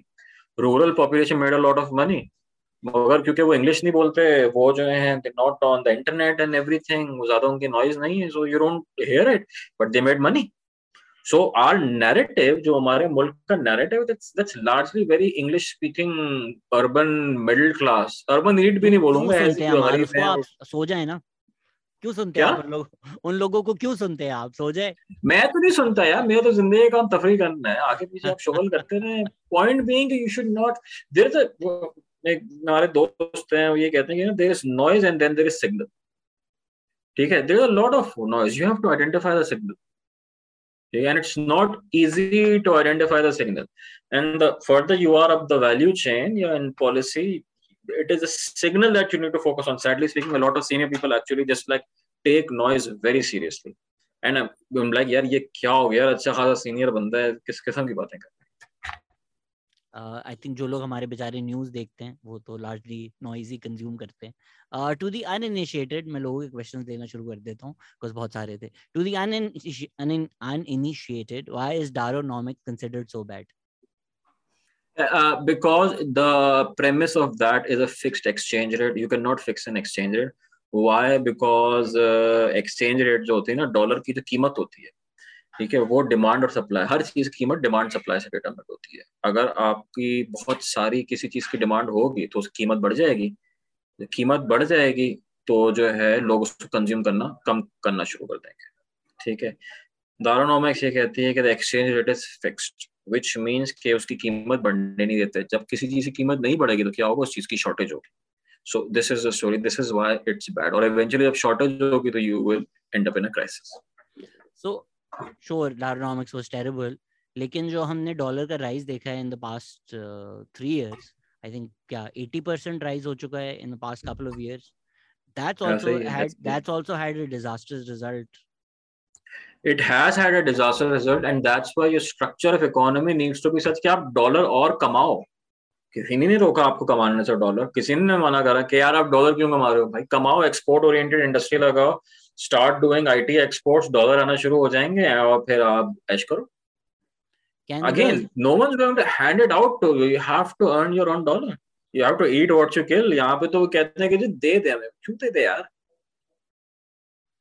can the circular debt issue ever be tackled effectively, or should we expect governments to just pass the buck? No, they will just pass the buck. It cannot be tackled। आज मैंने article लिखा, उसमें यही था कि जी 2008 में जब पता नहीं कितने लोगों को यहाँ पे याद हो, शायद बुढ़े हो गए, याद है जिन्हें, कि पेट्रोल की कीमत जो है 60 रुपए फिक्स थी फॉर द लॉन्गेस्ट टाइम। 60 या उससे भी कम पे फिक्स थी, तो पता नहीं कोई 4-5 साल तक फिक्स करी थी। जब वो बढ़ के प्राइस 60 से 90 रुपए हुई, 80 रुपए, ये ऐसे कुछ हुआ है, तब जाके वो सर्कुलर डेट की क्राइसिस एक शुरू हुई और वो अब तक चल रही है। If the will is there, it can be resolved। अगर political will और political consensus नहीं है, it cannot be resolved। Is the hot and spicy in Islamabad still as good as he initially claimed it to be? यार मैंने आज से कोई महीना पहले खाया था, इट वॉज, कंसिडरिंग यहाँ का ऐसा खाना है, मतलब उसमें काफी अच्छी चीज है वो, बहुत ही बेवला था। इस्लामाबादियों, अगर तुम लोगों को एक अच्छा रेस्टोरेंट मिल गया उसकी कदर करो खुदा के वास्ते। हाँ। What are the forms that elite subsidy takes? Low cost of capital, ठीक है, बहुत सारे इंडस्ट्रियलिस्ट होते हैं, बहुत सारे बड़े वो होते हैं, they just get loan at a very cheap rate. मुझे और आपको कोई 4% पे लोन देते हो, बोले शायद जो करना है करो, बोले यार 100 बिस्मिल्लाह, 4% पे लोन दूंगा, आप, मैं क्या नहीं कर सकता, मुझे दे दो, मैं 4% बहुत कुछ कर सकता हूँ। तो low cost of capital is one, concessional fuel, concessional gas, again that's another. वो कहते हैं कि जी इससे एक्सपोर्ट बढ़ती है, मगर no one actually monitors it कि भाई कितनी एक्सपोर्ट बढ़ा ली तुमने। साउथ कोरिया, ये बहुत सारे एशियन कंट्रीज जिनको बोलते हैं मिरेकल्स बोलते हैं, they were export oriented and all of their performance metrics were carefully monitored, कि आप जो किसी को कंसेशन दे रहे हो तो उससे एक्सपोर्ट्स में या इंडस्ट्रियल ग्रोथ में कुछ ट्रांसलेशन हो भी रही है, नहीं हो रही। यहाँ पे आप तो परपेचुअली एक कंसेशन मिल जाता है, वो चलता रहता है, नहीं अगर कंसेशन लेने की बात करते हो बाहर में एक ऐड आ जाता है, फिर वो आगे चलना शुरू हो जाता है, ठीक है। तो this is one major form. The other form is just political capital। or I would say reputational capital, that is also let's say non-financial elite subsidy that people have. Just having the right connection, just knowing the right people, just having the right numbers on your phone can make or break your business. It's as simple as that. Constitutional avenue पे जो tower था वो नहीं गिरा. बहरिया town लोग बड़ा उसको मलिक रियाज को क्रेडिट देते हैं कि यार देखो कितनी चीजें बना देता है. भाई वो बना सकता है, आपके पास अगर कैपिटल भी हो आप बहरिया टाउन नहीं बना सकते. व्हाट इज आवर ठीक है बेस्ट ना. बेट? जी जी जी, continue continue. what is our best bet to increase revenue generation? Any low hanging fruits? Yeah, low hanging fruit, again you start with real estate. ठीक है, that is a low hanging fruit. You just open Instagram, you cross reference it with the FBR tax directory. 100 बंदा जो है मिल जाएगा आपको. ठीक है, एक रात नहीं मिल जाएगा. ऐसे बैठे बैठे ना लोग देखते रहते हैं ना, फोन देके टक टक टक. किसी एक बच्चे को लगा दो, उससे बोलो कि इन सबको जो है ना देखो कौन क्या कर रहा है और देखो उसने कितना टैक्स दिया हुआ है. टैक्स दिया भी है या नहीं दिया. या आप, that is the lowest possible hanging fruit ever. आपकी तफरी की तफरी हो जाएगी, पैसे के पैसे बन जाएंगे. इससे भी अमार मैं आसान तरीका बता देता हूँ. जो बच्चे हैं ना इन लोगों के, उनके टिकटॉक्स देखो. अभी रिसेंटली हाँ एक आदमी अपने सारी गाड़ी और गैराजेस दिखा रहा है, पता चला कि उनके अब्बा एक मिड रेंजिंग हमारे सबसे सेक्रेट इदारे में ऑफिसर है. फिर लोगों ने उनका तो गैराज वो देखा देखिए टिकटॉक ना, पे. वो होता है. अच्छा, बड़े कोई ना कॉन्फिडेंस के साथ बोल रहे हैं जी हमने इस पे ड्यूटी दी, अल्लाह माफ करे, सो काइंड ऑफ यू, आपने इस पे ड्यूटी दी थी. भाई उसके पैसे कहाँ से आए? ठीक है, वो ड्यूटी देने के भी पैसे कहाँ से आए? उस पे टैक्स दिया है या नहीं दिया? ठीक है. तो बट ये सारी चीज है. Just taxing people for their lifestyles, for the assets they hold, for their undeclared income is the lowest possible hanging fruit. और ये कोई बहुत कोई अनोखी चीज नहीं है. The data is out there. क्या मैं बताऊं, it's so easy. All of this data is available in public, open source. You can go to smart people who understand how to work with data. वो आपको exactly बता सकते हैं यार किसकी क्या एसेट वैल्यू है, क्या उसका लाइफस्टाइल है और कितना उसने टैक्स दिया हुआ है. That's it. This is a 2 day exercise. You don't need like a bloody organization to do this. ये काम चले हम कहते हैं पॉलिटिकल विल नहीं होता, but even as an incentive amnesty scheme इसका कितना बड़ा रोड ब्लॉक है. क्योंकि फराग होगी भी जो हस्बैंड है उनको ग्रिल किया शाहजेब खानजादा ने सारे एसेट्स में. उन्होंने डिफेंड करने की कोशिश की, फिर उन्होंने बोला भाई गवर्नमेंट की ऑफिशियल एमनेस्टी स्कीम थी, हमने वो ली, 2 साल हमने वो एमनेस्टी स्कीम ली, ऑफिशियली ली, तो ये तो लीगल काम है. सो जब government officially legally amnesty scheme देगा और आपके दिमाग में होगा कि ठीक है अगली गवर्नमेंट भी देगी तो कमा लो, बाद में एमनेस्टी में मैं साफ करवा लूंगा. दिस इज एग्जैक्टली इकोनॉमिक्स में जो है, जब थियोरेटिकल उसकी बात करते हैं तो वन थिंग इज के एक्सपेक्टेशंस की बात होती है. When you give an amnesty once, you are setting an expectation, you are going to give it again. ठीक है. तो जैसे मैंने आपको बोली कि आप ऐसा भी कर सकते हो कि एक रेस्टोरेंट खोल ले, बहरे टाउन की फाइल ले लो. ठीक है, 5 साल गुजर गए, आपने बहरे टाउन की फाइल ली थी, 1 करोड़ रुपए डाले थे, आज बोले अच्छे 4 करोड़ रुपए हो गए आगे पीछे करते करते. फाइल करोड़ रुपए की है? मतलब अच्छा ऐसे ही कह ओके. रहा हूँ, 1 करोड़ डाले, 3 4 फाइल लेंगे लाइक व्हाटएवर. ठीक है, 4 करोड़ रुपए अभी वो हो गया. I'm just feel throwing hypothetical numbers right now. ठीक है, अब आप ये करो कि आप बोलोगे मुझे वाइट करना है, वाइट करना है पैसे. ठीक है, वाइट. तो कैसे करूंगा ये वाइट? एक एमनेस्टी स्कीम आएगी, उसमें आप 4 करोड़ रुपए दोगे, 2% उस पर टैक्स दोगे, 8 लाख रुपए उस पर टैक्स बनेगा, हाथ झाड़ गया, अब आगे बढ़ जाओगे. You got 4 crore rupees completely legal, white, clean as anything. Meanwhile आपने जो रेस्टोरेंट में डाला था वो पता नहीं कितना टैक्स उस पर दे चुके हो, टैक्स ड्रैग फलाना दिमागा, ये बाजी जो है वो एक मेंटल मरीज बन चुके हो. आपने बंद करके आपने बोला कनाडा चलाओ. So this is it. When you create an incentive structure where tax amnesty is an expectation, then you cannot collect taxes from people. It's very simple. Does debt finance infrastructure development, roads, bridges make sense in our country, or we have more urgent development needs? देखें, दुनिया में infrastructure तो बनता ही date के साथ है. ये भी जो है ना हमारे एक बहुत ही मेंटल कॉन्सेप्ट है कि जी डेट बुरी चीज है. हमारे लोग समझते हैं कि हाउस बिल्डिंग का लोन है को हो, घर को मकरूज हो गए हो. भाई आप इक्विटी से अपने कैश से नहीं बना सकते इंफ्रास्ट्रक्चर प्रोजेक्ट. जितने भी इंफ्रास्ट्रक्चर प्रोजेक्ट दुनिया में होते हैं, 80% डेट होता है या 90% डेट होता है, उसमें सिर्फ 10% इक्विटी होती है, 10% कैश होता है. You need debt. Yes, whether it should be motorway or something else, that is a different story. मैं हमेशा कहता हूँ कि अगर एक पॉलिसी डिसीजन था मोटरवे के बजाय हम वही पैसा रेलवे इंफ्रास्ट्रक्चर को इम्प्रूव करने में लगा देते. ठीक है, जो हमारा फ्रेट का जो डीजल कंजम्पशन है, that would been a quarter of what we have right now, because आपकी फ्रेट ट्रेन के थ्रू हो रही होती है। ठीक है, एक डीजल इंजन आप ट्रेन का चला लो और उस पर आप 100 बोगियां लगा दो या आप 100 ट्रक चला लो, the economics are very clear, but वो क्यों नहीं हो पाया, that is another debate and beyond our pay grade.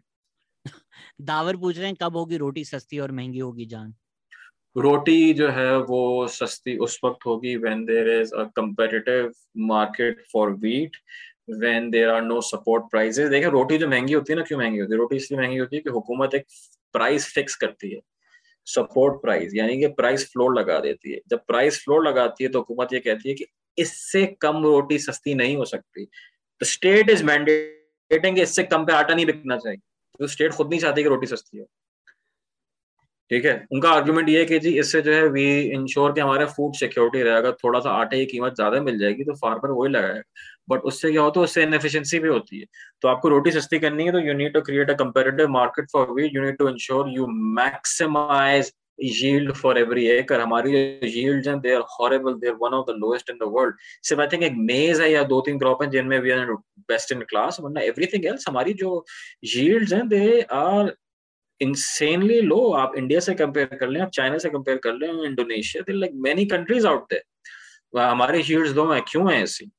अब वो बहुत बड़े लोग आते हैं कि जी हम एग्रीकल्चर स्पेशलिस्ट हैं। भाई आप एग्रीकल्चर स्पेशलिस्ट हैं कि आपके बाप दादा परदादा उनके भी दादा उन सबकी जमीनें हैं। You don't pay any rent on that land. जब once you start paying rent on, once you understand how cost of capital work, उसकी वैल्यू क्या है उस कैपिटल की, then you max out the yield on that. When you have so much generational capital, and that is the case here, why will you bother with increasing yield? Increase yield करके कौन सा कोई तीर मार ले? So that is basically the incentive structure is so flawed कि रोटी सस्ती कभी नहीं हो सकती चाहे जितनी भी कोशिश करें। In PTI era compared to PMLN, EODB rankings was 108, PMLN era was 147, GDP was 6.1, tax collection was increased by 17%, exports risen by 25%. मैं ये fact check नहीं कर रहा कोई भी. Textile and cement growth was record breaking. Inflation is global phenomena. Yet such some intellectuals bash IK on economy. Why? यार ये जो है ना, ये एक चेरी पिक जो एक पॉइंट्स होते हैं ना, ठीक है, अभी चेरीज खाई, there like excellent cherries out there right now, ठीक है, but you know these are all the cherry pick points. आपने 4 को उठा लिया, ये अच्छा हो भाई। देखो बैश करने की बात नहीं होती, कोई हमारा सगा नहीं है यहाँ पे, ठीक है, मतलब क्या बैश करना है यार? एक ये है, if someone has an argument, if someone criticise someone, then so be it. दिल पे लेने की बात है। I mean when I say यार ये इसलिए कि हाँ ठीक है, you know, if someone does 4 things wrong, they can also do 6 things right, and that is fine, that is how humans work। ये जो जैसे शुरू में हमने बिल्कुल कॉन्वर्सेशन स्टार्ट करते हैं, ब्लैंकेट कहते हैं कि नहीं जी ये इस बंदे ने तो सारे काम 100% सही करेंगे, नहीं यार ऐसा नहीं है possible. Inflation is a global phenomena, hell yes inflation is a global phenomena, let's break it down. Uzair हमेशा ये चार्ट शेयर करता है, फूड इन्फ्लेशन इन पाकिस्तान पिछले कोई 18 महीने से it's been higher than almost double the rate of India and Bangladesh. What are they doing differently? उनको, वो भी तो दुनिया में रहते हैं ना, या वो किसी और मखलूक में रहते हैं, या मार्स में रहते हैं, जुपिटर में रहते हैं, उनको वो चीज ग्लोबल इन्फ्लेशन नहीं करे। Yes global inflation is there, but why is inflation in Pakistan higher than other countries in the same region? जवाब दे दे कोई इसका। So, and you have the answer. So yes, it's a global phenomenon, but let's look at things in objective manner. Let's not start people worshipping. Let's not, जैसे कहते हैं ना, make people supreme leaders. There is only one supreme leader in the world. ठीक है, and that's Kim Jong Il। ठीक है, बस that's it. We need to just stop it right there। उनके अलावा कोई नहीं हो सकता। क्योंकि बहुत ज्यादा पीटीआई की इकोनॉमी पे क्वेश्चन थे, आपने बोल दिया 4 चीजें अच्छी की, 4 बुरी की। If I to ask you, क्या 4 चीजें अच्छी की, क्या 4 चीजें बुरी की? या देखें, एक्सपोर्ट बेस पे जो इन्होंने काम करा दैट इज अप्रिशिएबल।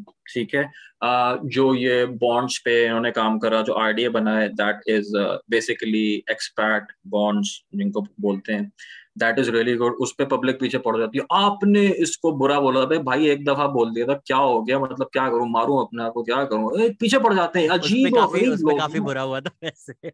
अरे यार पीछे पड़ो भाई, क्या हो गया यार, लोग पता नहीं क्या क्या बोल के। रोशन डिजिटल अकाउंट्स में कोई पैसे नहीं, मैंने बोला, आई वाज लाइक यार you know it won't take off, but I am happy it took off, but my god I if I ever बहुत से समथिंग, बहुत बुरा हुआ था। कोई एक रैंडम बंदा आ जाएगा, ठीक है, अपने एक तो फटू होगा वो, ठीक है, अपने नाम से कभी नहीं आएगा भाई, तो इतना तो हीरो है तो अपने नाम से आना यार, क्या हो गया? ठीक है, तस्वीर भी कैसे अब्बू की लगाई हुई होगी, किसी की, या किसी मतलब जानवर की तस्वीर होगी, इस टाइप का कुछ होगा, बोलेगा तुमने तो ये बोला था, हाँ भाई मैंने बोला था, अब क्या करूं? At least I am fucking accepting what I said यार, अनलाइक यू कावर्ड्स। ठीक है, मतलब जो अपने नाम से भी नहीं आ सकते, एक हीरो आया बोलते हैं कि जी हम नाम से इसलिए नहीं आ सकता, मैं पकड़ लेंगे, भाई क्या करेंगे पकड़ के, हो कौन तुम यार? शक्ल तो देखो आपके अपनी, फिर अंदर पकड़ेंगे। का नवाजुद्दीन सिद्दीकी बाहर आ गया। 4 good things 4 bad things, that's what we were discussing. ठीक है, फोर का तो पता नहीं यार। So export, RDS, I think great job done. Remittances, remittances देखो पहले भी आती थी, बट इनफॉर्मल चैनल से आती थी, they started coming through formal channel, super job done. ठीक है, बैड थिंग्स में अब आ जाते हैं, तीन ही गुड थिंग्स मुझे अभी आ रही हैं, और आई थिंक नया चौथी पाकिस्तान का हाउसिंग स्कीम में भी कुछ अच्छी चीजें हुई हैं। वो I spoke to the banks यार, the amount of, so they haven't, जो उनका वादा था कि हम लोअर क्लास हाउसिंग करेंगे वो उन्होंने नहीं किया। बट लेट्स से अगर बैंक्स, यहाँ कट ऑफ था मिडिल क्लास के लिए, ये कट ऑफ इन्होंने थोड़ा नीचे कर दिया कि ठीक है। अपर देखो लोअर मिडिल शहजाद, क्लास भी उसमें आ जाए, Shahzad slightly better than it was. That is जैसे कहते हैं ना लॉलीपॉप देना, आई एम बस अप्रिशिएटिंग व्हाट इज गुड। बस। नहीं नहीं, that is fine, I agree with you, मैं खुद कह रहा हूँ, कोशिश कर रहा हूँ कि यार वो ले लो, I am just too lazy to do it, that's it. ठीक है, and I would actually recommend everyone to do this. मैं तो सबको रेकमेंड करूंगा कि यार वो लें, सस्ता लोन मिल रहा है, लें, अपने लिए घर बनाए, अपने घर वालों के लिए घर बनाए, मुल्क के लिए, कौम के लिए बनाए। ठीक है, that is fine, I I agree with that. Bad things, यार बैड थिंग्स, एमनेस्टीज हॉरिबल। ठीक है, a lot of infrastructure could be improve, a lot of, जिससे कहते हैं ना, रेगुलेटरी बॉडीज या governance could have been done, a lot of good stuff can be done, a lot of good could have been done in agriculture। ठीक है, nothing happen. ठीक है, जो हमारा फोकस रहा वो ज्यादातर रियल स्टेट पर ही रहा, रियल स्टेट एमनेस्टीज पर रहा, उससे जो एक स्पिल ओवर इफेक्ट शुरू हुआ, और उसका हम अभी देख रहे हैं, कहते हैं रियल स्टेट इन्वेस्टमेंट, भाई रियल स्टेट में इन्वेस्टमेंट होगी आज से कोई 2-2.5 साल पहले हमने यही बात करी थी कि जी आप, सबसे इंपॉर्टेंट उसमें होता है सरिया। ठीक है, वो पूरा आप इम्पोर्ट करते हो, उसका इम्पोर्ट कंपोनेंट सिग्निफिकेंट है। ठीक है, so why do you want to double down on that? ठीक है, आप कोविड था, फलाना था, and good thing about the COVID response was top class. ठीक है, NCOC did a great job. and you got to appreciate it, super job done। and one more thing, जो लोग लेकर आए, some people in the team were phenomenal। ठीक है, जो professionals लेकर आए थे, no, excellent people out there, all the respect होते हैं। ठीक है, बाकी तो ऐसे ही रैंडम कंटेनर वाला क्राउड था। ठीक है, फारिग लोग थे वो तो, आई मगर think the professionals that came, they were top class, and I hope this continues in future as well। जो स्पेशल असिस्टेंट हेल्थ पे थे, मैं भूल गया उनका, डॉक्टर फैसल बारी के फैसल, साथ जो फैसल थे, जो था। not just Dr. Faisal Bari, the other one as well. They were both very good. So bad thing सिर्फ रियल एस्टेट है। So अच्छा हो गया ना, 3 गुड थिंग्स हैं, एक बैड थिंग है। हाँ सही। अब मैं बोलूंगा नहीं जी ये भी खराब था, वो भी खराब, भाई नहीं यार, अच्छी चीजें भी होती हैं, बुरी चीजें होती हैं, लेट जस्ट ट्राई के the good things out with the bad things, और जो बाकी बुरी चीजें हैं उनको आप ऐसी प्रिस्क्रिप्शन करो, ऐसी बात करो कि वो इवेंचुअली इंप्रूव हो जाए। ठीक है, मतलब दिल पे लेने की जरूरत नहीं है, we literally all live in the same country, maybe some people don't but they still talk about it here. मतलब अजी अजी, यार मुझे तो ये समझ नहीं, तो भाई तो बाहर बैठ के पागल हो, बाहर जाके बैठो यार, like look at the sun outside, मौसम भी अच्छा होगा, सब कुछ होगा, like why are you bothered, इस यहाँ पे क्या हो रहा है? This समझ is से the बाहर है। this is the only thing that has helped me deal with Twitter trolls, realizing कि इनकी कितनी सैड जिंदगी है, यार कितना मैं बुरा होता कहता होगा हूँ इनकी जिंदगी में कि ये लोग भाई ट्विटर किसी, पे आके जान ना पहचान रैंडम अकाउंट्स, फेक अकाउंट्स बनाकर लोगों को गालियां देते हैं। So all I do is I wish them love यार, कुछ जाओ खुश हो। यार आप बाहर जाओ, किसी बार बार में जाके बैठ जाओ, मतलब दारू नहीं भी पीनी तो जूस पी लो, पानी पी लो, किसी पार्क में चले जाओ, बड़ा अच्छा इंफ्रास्ट्रक्चर होता है, डेवलप्ड ममालिक का। मगर नहीं, हम तो बैठेंगे पाकिस्तान में जो हो रहा है उसमें उंगली तकलीफ होगी हमें यार, मतलब come on, like don't, get a glass. मुझे लगता है आप अगर इकोनॉमिस्ट नहीं होते तो आप जुनैद अकरम होते, जो आपका खल्ली वल्ली है ना हर चीज के यार बारे में। पता नहीं, नहीं जुनैद भाई हमारे अच्छे दोस्त हैं, छोड़ दो Don't we यार। all need to, I see the inspiration, don't we all need to step out the IMF template to turn around park economy? देखो आईएमएफ गलत बात कोई नहीं करता, आईएमएफ वो बात करता है आज से 50 साल पहले की भी ना, डॉन में एक आता है सेक्शन होता है 50 years ago, पिछले हफ्ते 50 करोड़ का था कि पाकिस्तान को IMF प्रोग्राम मिल गया। स्वेयर टू गॉड उसमें वही चीजें थी जो अभी हम कर रहे हैं कि एग्रीकल्चर को इम्प्रूव कर रहे हैं, टैक्सेस लगाए हैं, फिस्कल प्रूडेंस लेकर आए हैं। IMF कहता है भाई ये चीजें कर लो, अगर आप नहीं करते हो that is your fault, not the IMF fault.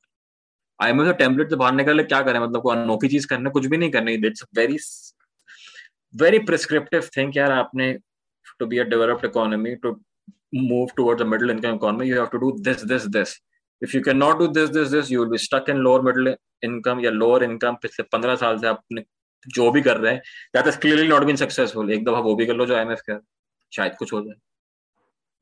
मेरा काफी एक फड्डा हो गया एक दोस्त के साथ, वो एक ओवरसीज पाकिस्तानी है, और उनका टेक ये था कि I wish IMF rejects Pakistan ताकि पाकिस्तान बैंकरप्ट हो जाए, ताकि इन लोगों को लेसन मिले। And I was like, it's very easy to sit in the US and say something like this, बेकार बात है, बट बेकार, बिल्कुल what hurt this will hurt is the masses. Exactly, this will hurt the masses. There is a human cost involved in all of this. ठीक है, if you cannot appreciate the human cost, then maybe you have a problem there। ठीक है, अगर आप human cost को appreciate नहीं कर सकते या एम्पथाइज नहीं कर सकते कि जो डिफॉल्ट कर दे, भाई क्यों डिफॉल्ट कर दे, दफा तो यहाँ से डिफॉल्ट कर दे, ऐसे क्यों डिफॉल्ट कर दे। ठीक है कि जो डिफॉल्ट कर दे, भाई तू है कौन, ना तेरी शक्ल है ना तेरी कोई तस्वीर है, डिफॉल्ट कर दे, भाग जा यार यहाँ से। जिंदगी में कोई बैंक लोन नहीं देगा, तुम कह रहे हो कि ये पाकिस्तान डिफॉल्ट कर दे। नया पाकिस्तान मिल जाएगा आपको, प्लीज वो- प्लीज ट्राई इन करें। लोगों को कोई क्रेडिट कार्ड ना दे, ठीक है। What should Pakistan's long-term economic policies be? Export oriented growth, export oriented technology growth, train your human capital in technology. देखें इसमें सिंपल सी बात है, अगर आपको let's say you want $1 billion in exports, what do. अगर आप नॉर्मल मर्चेंडाइज एक्सपोर्ट की तरफ जाते हो, ठीक है, आपको 300-400 मिलियन डॉलर की इन्वेस्टमेंट करनी पड़ेगी, तब $1 billion मिले की एक्सपोर्ट होगी। टेक्नोलॉजी एक्सपोर्ट में just need to train your human resource, और लोग अपने आप काम करें। Just need to keep training them. आप इतने लोग हैं, इतनी नफरी है, उनको बैठाओ, काम पे लगाओ, पढ़ाई कराओ, करो। That is what needs to be done. $300 million से आप जो है लोगों को पढ़ाने पे लगा दो, तो $15 अरब की एक्सपोर्ट कर देंगे IT, because that is possible. So this is what the growth part needs to be like, and this is what growth will be. And more importantly, growth needs to be people centred rather than, जैसे कहते हैं ना, institution centred या selective group centred. ठीक है, what is growth? लोगों के पेट में खाना दे। Pakistan is very high stunting rate. ठीक है, malnourishment, this tremendous malnourishment in Pakistan. लोगों को प्रॉपर खाने को मिलता है, कैलोरीज जो है they not getting enough calories, they not getting enough micronutrients. पेट भर लेते हैं, फिर उसके बाद देखते हैं ग्रोथ का क्या करना है। इसकी जो फ्रेजिंग है अगले सवाल की, मैं थोड़ा न्यूट्रलाइज कर देता हूँ, पन इंटेंडेड। हमारे बजट में जो सबसे बड़ा कंपोनेंट है, वो वाकई कितना बड़ा एस्पेक्ट है हमारी नहीं है, इकोनॉमिक ग्रोथ को रोकने के लिए? देखें इसमें जो है ना, I use to be on the other side of the fence in this. ठीक है, इसमें जो है, बट हमारे एक दोस्त हैं, ये explain it to me and it made sense. The budget of the military in Pakistan is lower than the budget of the New York Police Department. You're a nuclear powered country. You need a strong military.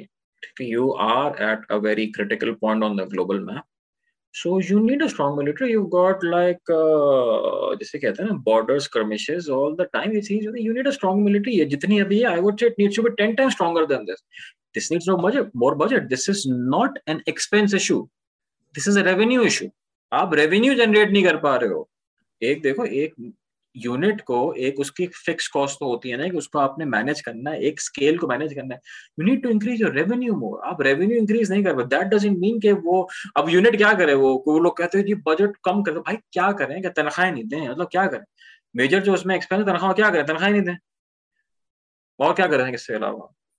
चलो But ठीक I है, mean, 2 time you're come ले talking लेंगे। about the official expenses, right? But there's also a military ink. नहीं देखें, military ink तो है, ठीक है, again that is a market distortion issue. ठीक है, जो हमने लॉजिस्टिक्स की बात करी, देयर मल्टीपल एंटिटीज लिंक्ड और closely linked to the military, and it should be an open market for that. ठीक है, it should be a comparative market. I fully agree. So when we talk about the expenditure at official side, I strongly believe the budget needs to be much higher, and that needs to be matched by higher revenues. But when we talk about market distortion in various sectors, whether that's construction, whether that is logistics, whether that is anything else, it needs to be open for private competition. It's as simple as that. वो फिर political distortion भी इसी वजह से होती है ना। आप रियल एस्टेट की जो बात कर रहे हैं, one of the biggest stakes उसमें डीएचए है।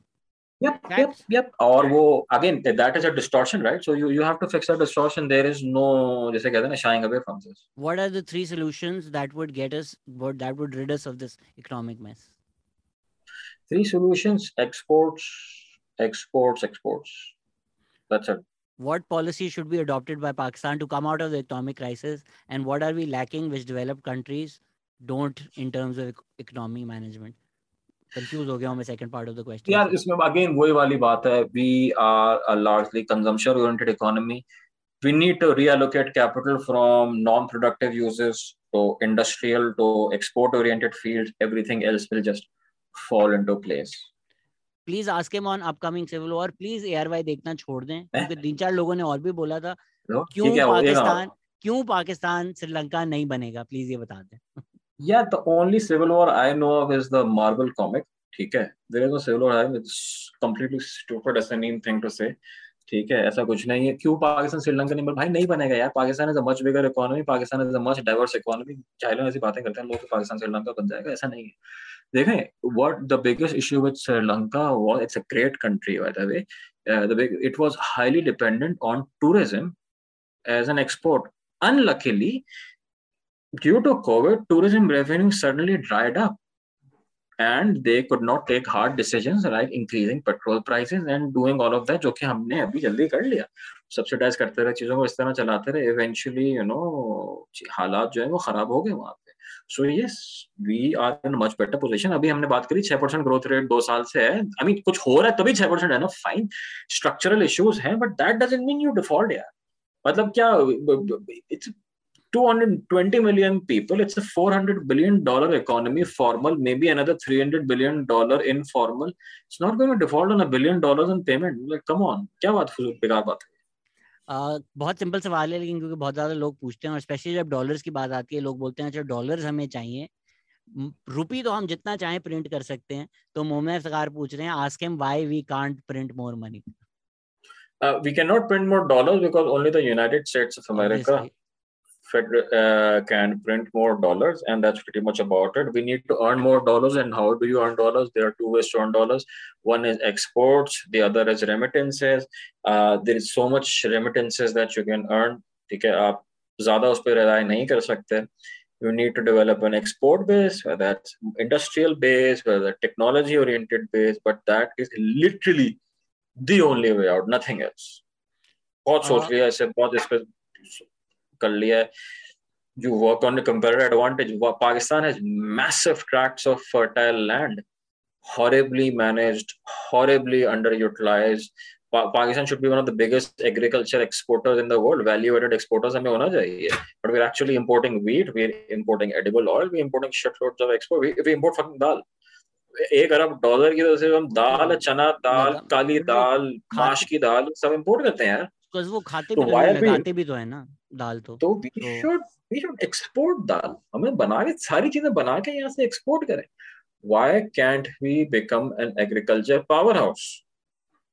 ठीक है, अगर कमोडिटी प्राइस इंक्रीज है, वी शुड एक्चुअली, जो हमारी कंपैरेटिव एडवांटेज है अल्लाह ताला ने जो दिया है, कहते हैं ना, ये दिया है कि 5 दरिया दिए हैं, बहुत सारी चीजें दी हैं, पहाड़ भी दिए हैं 2-4, पता नहीं क्या क्या है। ठीक है भाई, तो उसको इस्तेमाल भी तो करो, देखने के लिए थोड़ी है सिर्फ।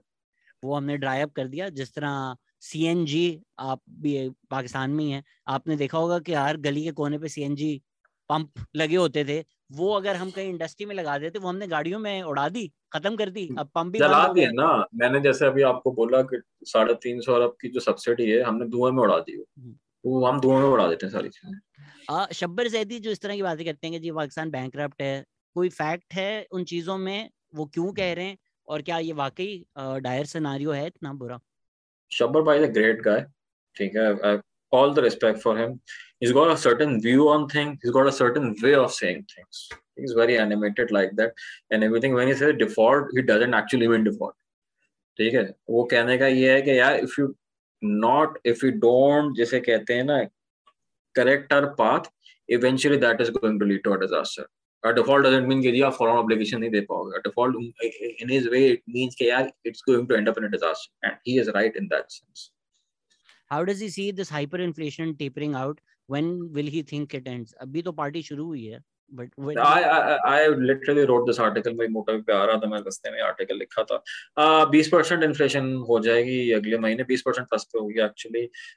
This will stay around for at least 9 more months, 9 to 10 months, and then eventually it's going to taper out 12th month onwards.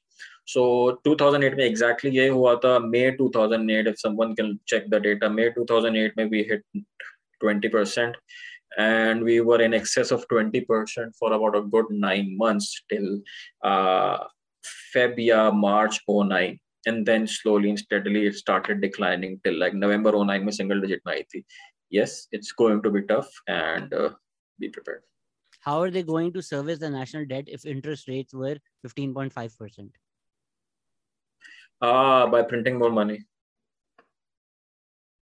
आपका फेवरेट मेरे ख्याल से टॉपिक है, तो सवाल है, what's wrong with Pakistani startups, how are they just burning capital? Go Ammar, rant time.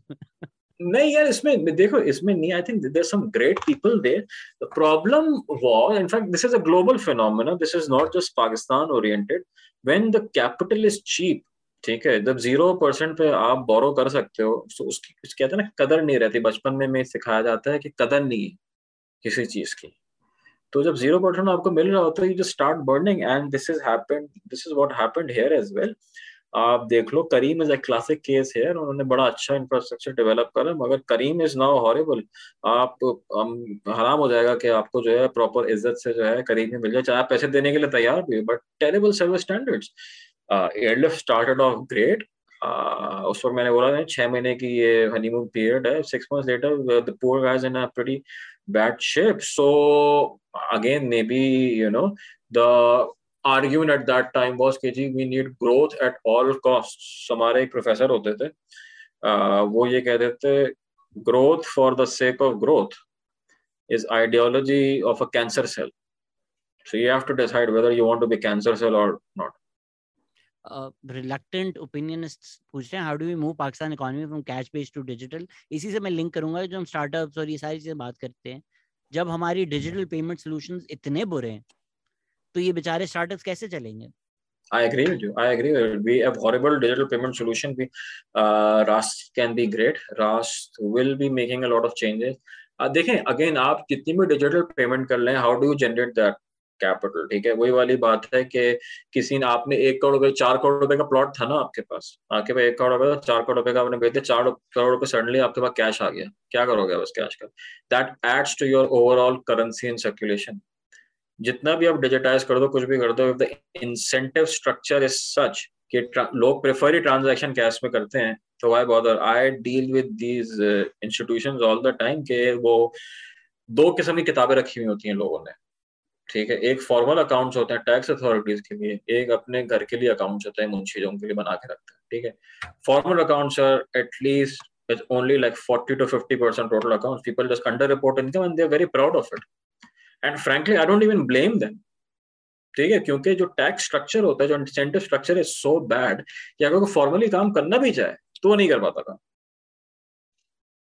So ये मेरा ओपिनियन है, I don't know if you would agree with this और नॉट, कि बैंक्स हमें लिटरली, कस्टमर सर्विस तो दूर की बात, बैंक्स अपने कस्टमर्स को इस तरह ट्रीट करते हैं कि प्रिजनर्स हैं. I genuinely feel like just fintech ने पाकिस्तान में क्रैक कर लिया, सो हमारे जो डायनासोर्स बैंक्स हैं, they won't realise what hit them. Do you have any hope in fintech cracking this, और डू यू फील लाइक नहीं, रोड ब्लॉक्स बहुत ज्यादा हैं, बैंक्स की जो मोनोपोली है वो रहेगी? Not anymore, not anymore. क्या है कि आप अपना फोन खोलो, do you see any single Pakistani app in your phone other than maybe Foodpanda? I have NayaPay. या आई डोंट. वो तो मेरे हाउ पास मेनी एयरलिफ्ट पीपल भी है, हैव? करीम भी है, बाइकिया काफी लोगों के पास है. ठीक है ना, एयरलिफ्ट, करीम, फिनटेक के कितने हैं आपके पास NayaPay, other than Naya that's pay? It. That's it easy right. पैसा भी है probably. Easy Pay तो बैंक है ना, it's a bank, it's a telecom microfinance bank, it's a conventional bank. It has, it hasn't really been able to take out. It was great early, but that's it. How many times do we even use it? I still use my conventional bank app because no Obviously. one's been able to give me that product offering के मैं उस पे eventually switch करूँ. Eventually it may happen, but definitely not happening in the next 12 to 18 months. But even the banking apps are atrocious. They are, and that's because the regulator doesn't understand how technology works. It's pretty simple. I am literally, just like uh, opening my own grave here, but this is how I am as a person. Digging my own grave. The regulator is so behind the curve in terms of technology. There are no base level mandates. A banking app is essentially the largest branch of any bank. Branch होती है ना bank की. Let's say कि एक branch है, वो बंद हो जाती है दिन में 3 घंटे के लिए फॉर वट एवर रीजन. एक शटर डाल दिया उसका ना, वही लाइन लगी है बाहर, लोगों की लाइन लगी हुई, शटर डाउन हुआ है. How will the central bank react? Central bank will send a very strong notice कि तुम लोगों का दिमाग खराब है, तुम लोगों ने ब्रांच बंद कर दिया. How dare you do that? Does that happen when any technology platform just shuts down for days at a stretch? No.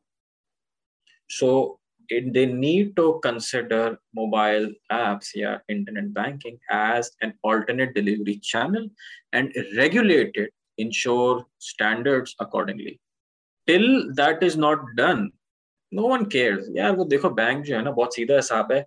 वो आपसे और मुझसे मेरे पैसे उसमें रखे होते हैं करंट अकाउंट में 0% पे. 0% को लेके 15% जो है वो ट्रेजरी बिल गवर्नमेंट को लेंड कर देता है. अगर लाख रुपए रखे हुए साल के आपके पैसे से 15,000 रुपए कमा रहा है, उसको किसने काटा है कि आपके लिए मेहनत करेगा ऐप बनाने की? दफा. It's pretty simple like that. Some book recommendations for global macro trading and portfolio management.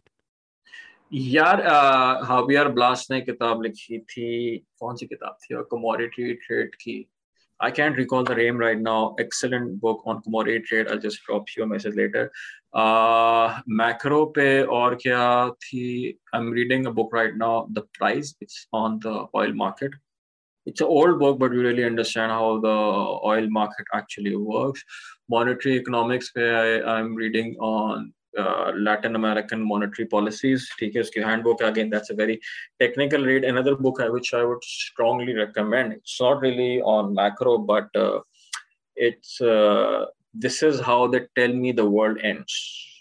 Nicholas Perloth की किताब है. उसमें she basically talks about the emerging risk of cyber warfare. You read that book, or you're like, you know what? We're done. We're poof right now. We're not even prepared for it. उस किताब में the book was written like 2 years back. The author has said that, you know what, Russia can switch off Ukraine's grid, Ukraine infrastructure within a few hours. And literally this is what happened a few months back. Because they were just sitting in their systems for years and that's just waiting for the right moment. We don't even know हमारे system में कौन बैठा हो. हमारा तो भी लोग Hotmail और याहू चला रहे हैं. काफी लोगों ने personal financial advice, economic advice, किस तरह जिंदगी गुजारे. सबा मलिक ने भी पूछा है how to live below your means and still bring joy in your life. So you have any personal economic advice for people? नहीं रह सकते. एंजॉय करें, कल मर जाएंगे, कोई मसला नहीं. Let's bring this conversation together. आपने शुरू में बोला था कि let's look at facts. किसी ने पूछा भी advice for someone wanting to dig into the economy and get a grasp of what's happening. Any recommended neutral sources? तो आप जो कह रहे हैं कि भाई ये हम partisanship में ना पढ़ें, politics में ना पढ़ें, facts देखें. Right now मैन्युफैक्चर रियलिटीज़ का ज़माना है. सब अपनी रियलिटी खुद मैन्युफैक्चर करते हैं. ये जो आप फैक्ट्स की बात कर रहे हैं, कहाँ मिलेंगे, क्या हम देखें जिससे हमें एक्चुअल हाल पता चले? Yeah, there is no one source. You have to read. Honestly, I mean, sadly, there is no easy way out. ठीक है. पहले तो एक अखबार में खबर आती थी ना, डॉन अखबार में खबर आ गई. That was considered as word of the Bible. हाँ यार, ये इसमें लिखा होगा, सच ही लिखा होगा. You never know उस वक्त ये सच होगा नहीं होगा because there was no way to double check it or verify it. Right now you can double check in like a few minutes. ठीक है. So you just read more diverse sources. ठीक है. You challenge what your thought process है. आप एक तरह सोचते हो, आप दूसरे की बात पढ़ो, सुनो, and then you think about it. I can guarantee that it is entirely possible to change your thought process. People say कि नहीं जी, नहीं कर सकते. क्यों नहीं कर सकते? क्या हो गया यार? मतलब start thinking differently. Stop taking yourself so seriously, and eventually you will learn a lot more than you would when you say कि नहीं जी ऐसे ही होना चाहिए. So I think that just reading more definitely helps. It's sad to see this culture of anti-intellectualism where they've poisoned the well to the extent where a channel or a newspaper that you disagree with, you have names for them and just the fact that any news comes from them, आप उसको already सिरे से reject कर देते हैं, because that's not a world view that you want to believe in. Whereas what you should do is challenge This yourself. is where we started the conversation, right? Polarization. This is what polarization is. People have the people have picked up camps कि हम इस camp में हैं, दूसरा बंदा इस camp में है, and हम उससे बात नहीं, भाई क्यों नहीं बात कर सकते, तुम्हारी तरह का इंसान है यार, क्या हो गया, बात करो उससे, क्या है क्या नहीं है, उससे चिलिंग करो उसके साथ, like just understand the other guy's thought process and have a relationship of mutual respect. You don't have to be and जिसे कहते हैं ना animosity वाला environment हमने create कर दिया है कि जी वो तो ऐसा है, भाई क्या ऐसा, उस बेचारे ने कौन से खा लिया यार पैसे, तुम्हारे पैसे लेके थोड़ी भागा हुआ है वो, ठीक है, like you're hating the other guy. So there needs to be a culture of mutual respect. Till that time, you need mutual respect for before you can have consensus. But अगर आप conversation का start ही जो है labeling से करोगे, आप conversation का start ही blanket से करोगे, then there can never be mutual respect and then can never be political consensus. This is why I love doing these podcasts as opposed to judging people by their tweets. I'm also following you for a while. It's the first time we've spoken. आप जब बात करें, आपको सामने एक इंसान नजर आता है, acknowledgement नजर आती है, हाँ यार ये टेक मेरा गलत था, हाँ हाँ. Whereas on Twitter, people would see that as ये देखो इसका करियर तबाह कर दो इस ट्वीट के ऊपर. Whereas again, we all make mistakes. It's life. This is who we यार are. I mean यहाँ पे कौन है, मतलब मैं वही वाले कह रहा हूँ, they're cowards out there, ना तस्वीर है ना नाम है, बने भाई तो क्या है यार, at least have the courage to accept that you're wrong. I can be wrong, many people are wrong. Is there any person out there who is right all the time? Nope. Let he who Supreme has leader not has been wrong so sinned many times, it's cast the ridiculous, it's first just stone. hilarious, it's a running joke now. Supreme वही तो है अपनापन. ये बहुत अच्छा लगा अपनापन आपसे कॉन्वर्जेशन करके. इकोनॉमिक मिथ्स थोड़े बहुत हमने बस्ट किए हैं. Hopefully let's just end it on a maybe a hopeful note. Uzair Younus जब आते हैं वो हमें सैड कर देते हैं. लेट्स सी अगर आप हमें कोई होप दे सकें. Is there any hope Amar? नहीं यार देखो, पता नहीं, I don't know, I am not a very optimistic person, but I always say you just need a few good years to be back on track. ठीक है, you don't need a lot, you just need a few good years, you just need some course correction and everything falls into place. So it's not difficult, it's not something के बहुत मुश्किल काम है. To get out of the rut, you just need a few, 2-3 अच्छे साल मिल जाएं, you get political consensus in place, you get people to agree with a long-term plan, and people work towards it. People are willing to work towards it, but you need to take them into confidence. You need to work as one country, as one unit. One unit is, well, not the right word for here, but you need to work as a one country with all its diversity. You should at least have this कहते हैं ना कि mutual respect in place. जब तक mutual respect नहीं होगी, I don't think there is no hope. Once we get mutual respect in place, shitloads of hope. We came together, made a charter of democracy. उसको आप जितना भी मौका कह दें, बुरा भला कह दें, it was a good thing. We came together, we made a national action plan. It was a good thing. Hopefully charter of economy जो बात की जा रही है वो होगा. We can all come together and decide कि ये चीज़ें crucial हैं और इसके बगैर हमारा गुजारा नहीं होगा. Thank you so much for showing up, Ammar. Thank you so much for talking to us, and thank you for listening. Take care. Bye bye. Take care. Thank you.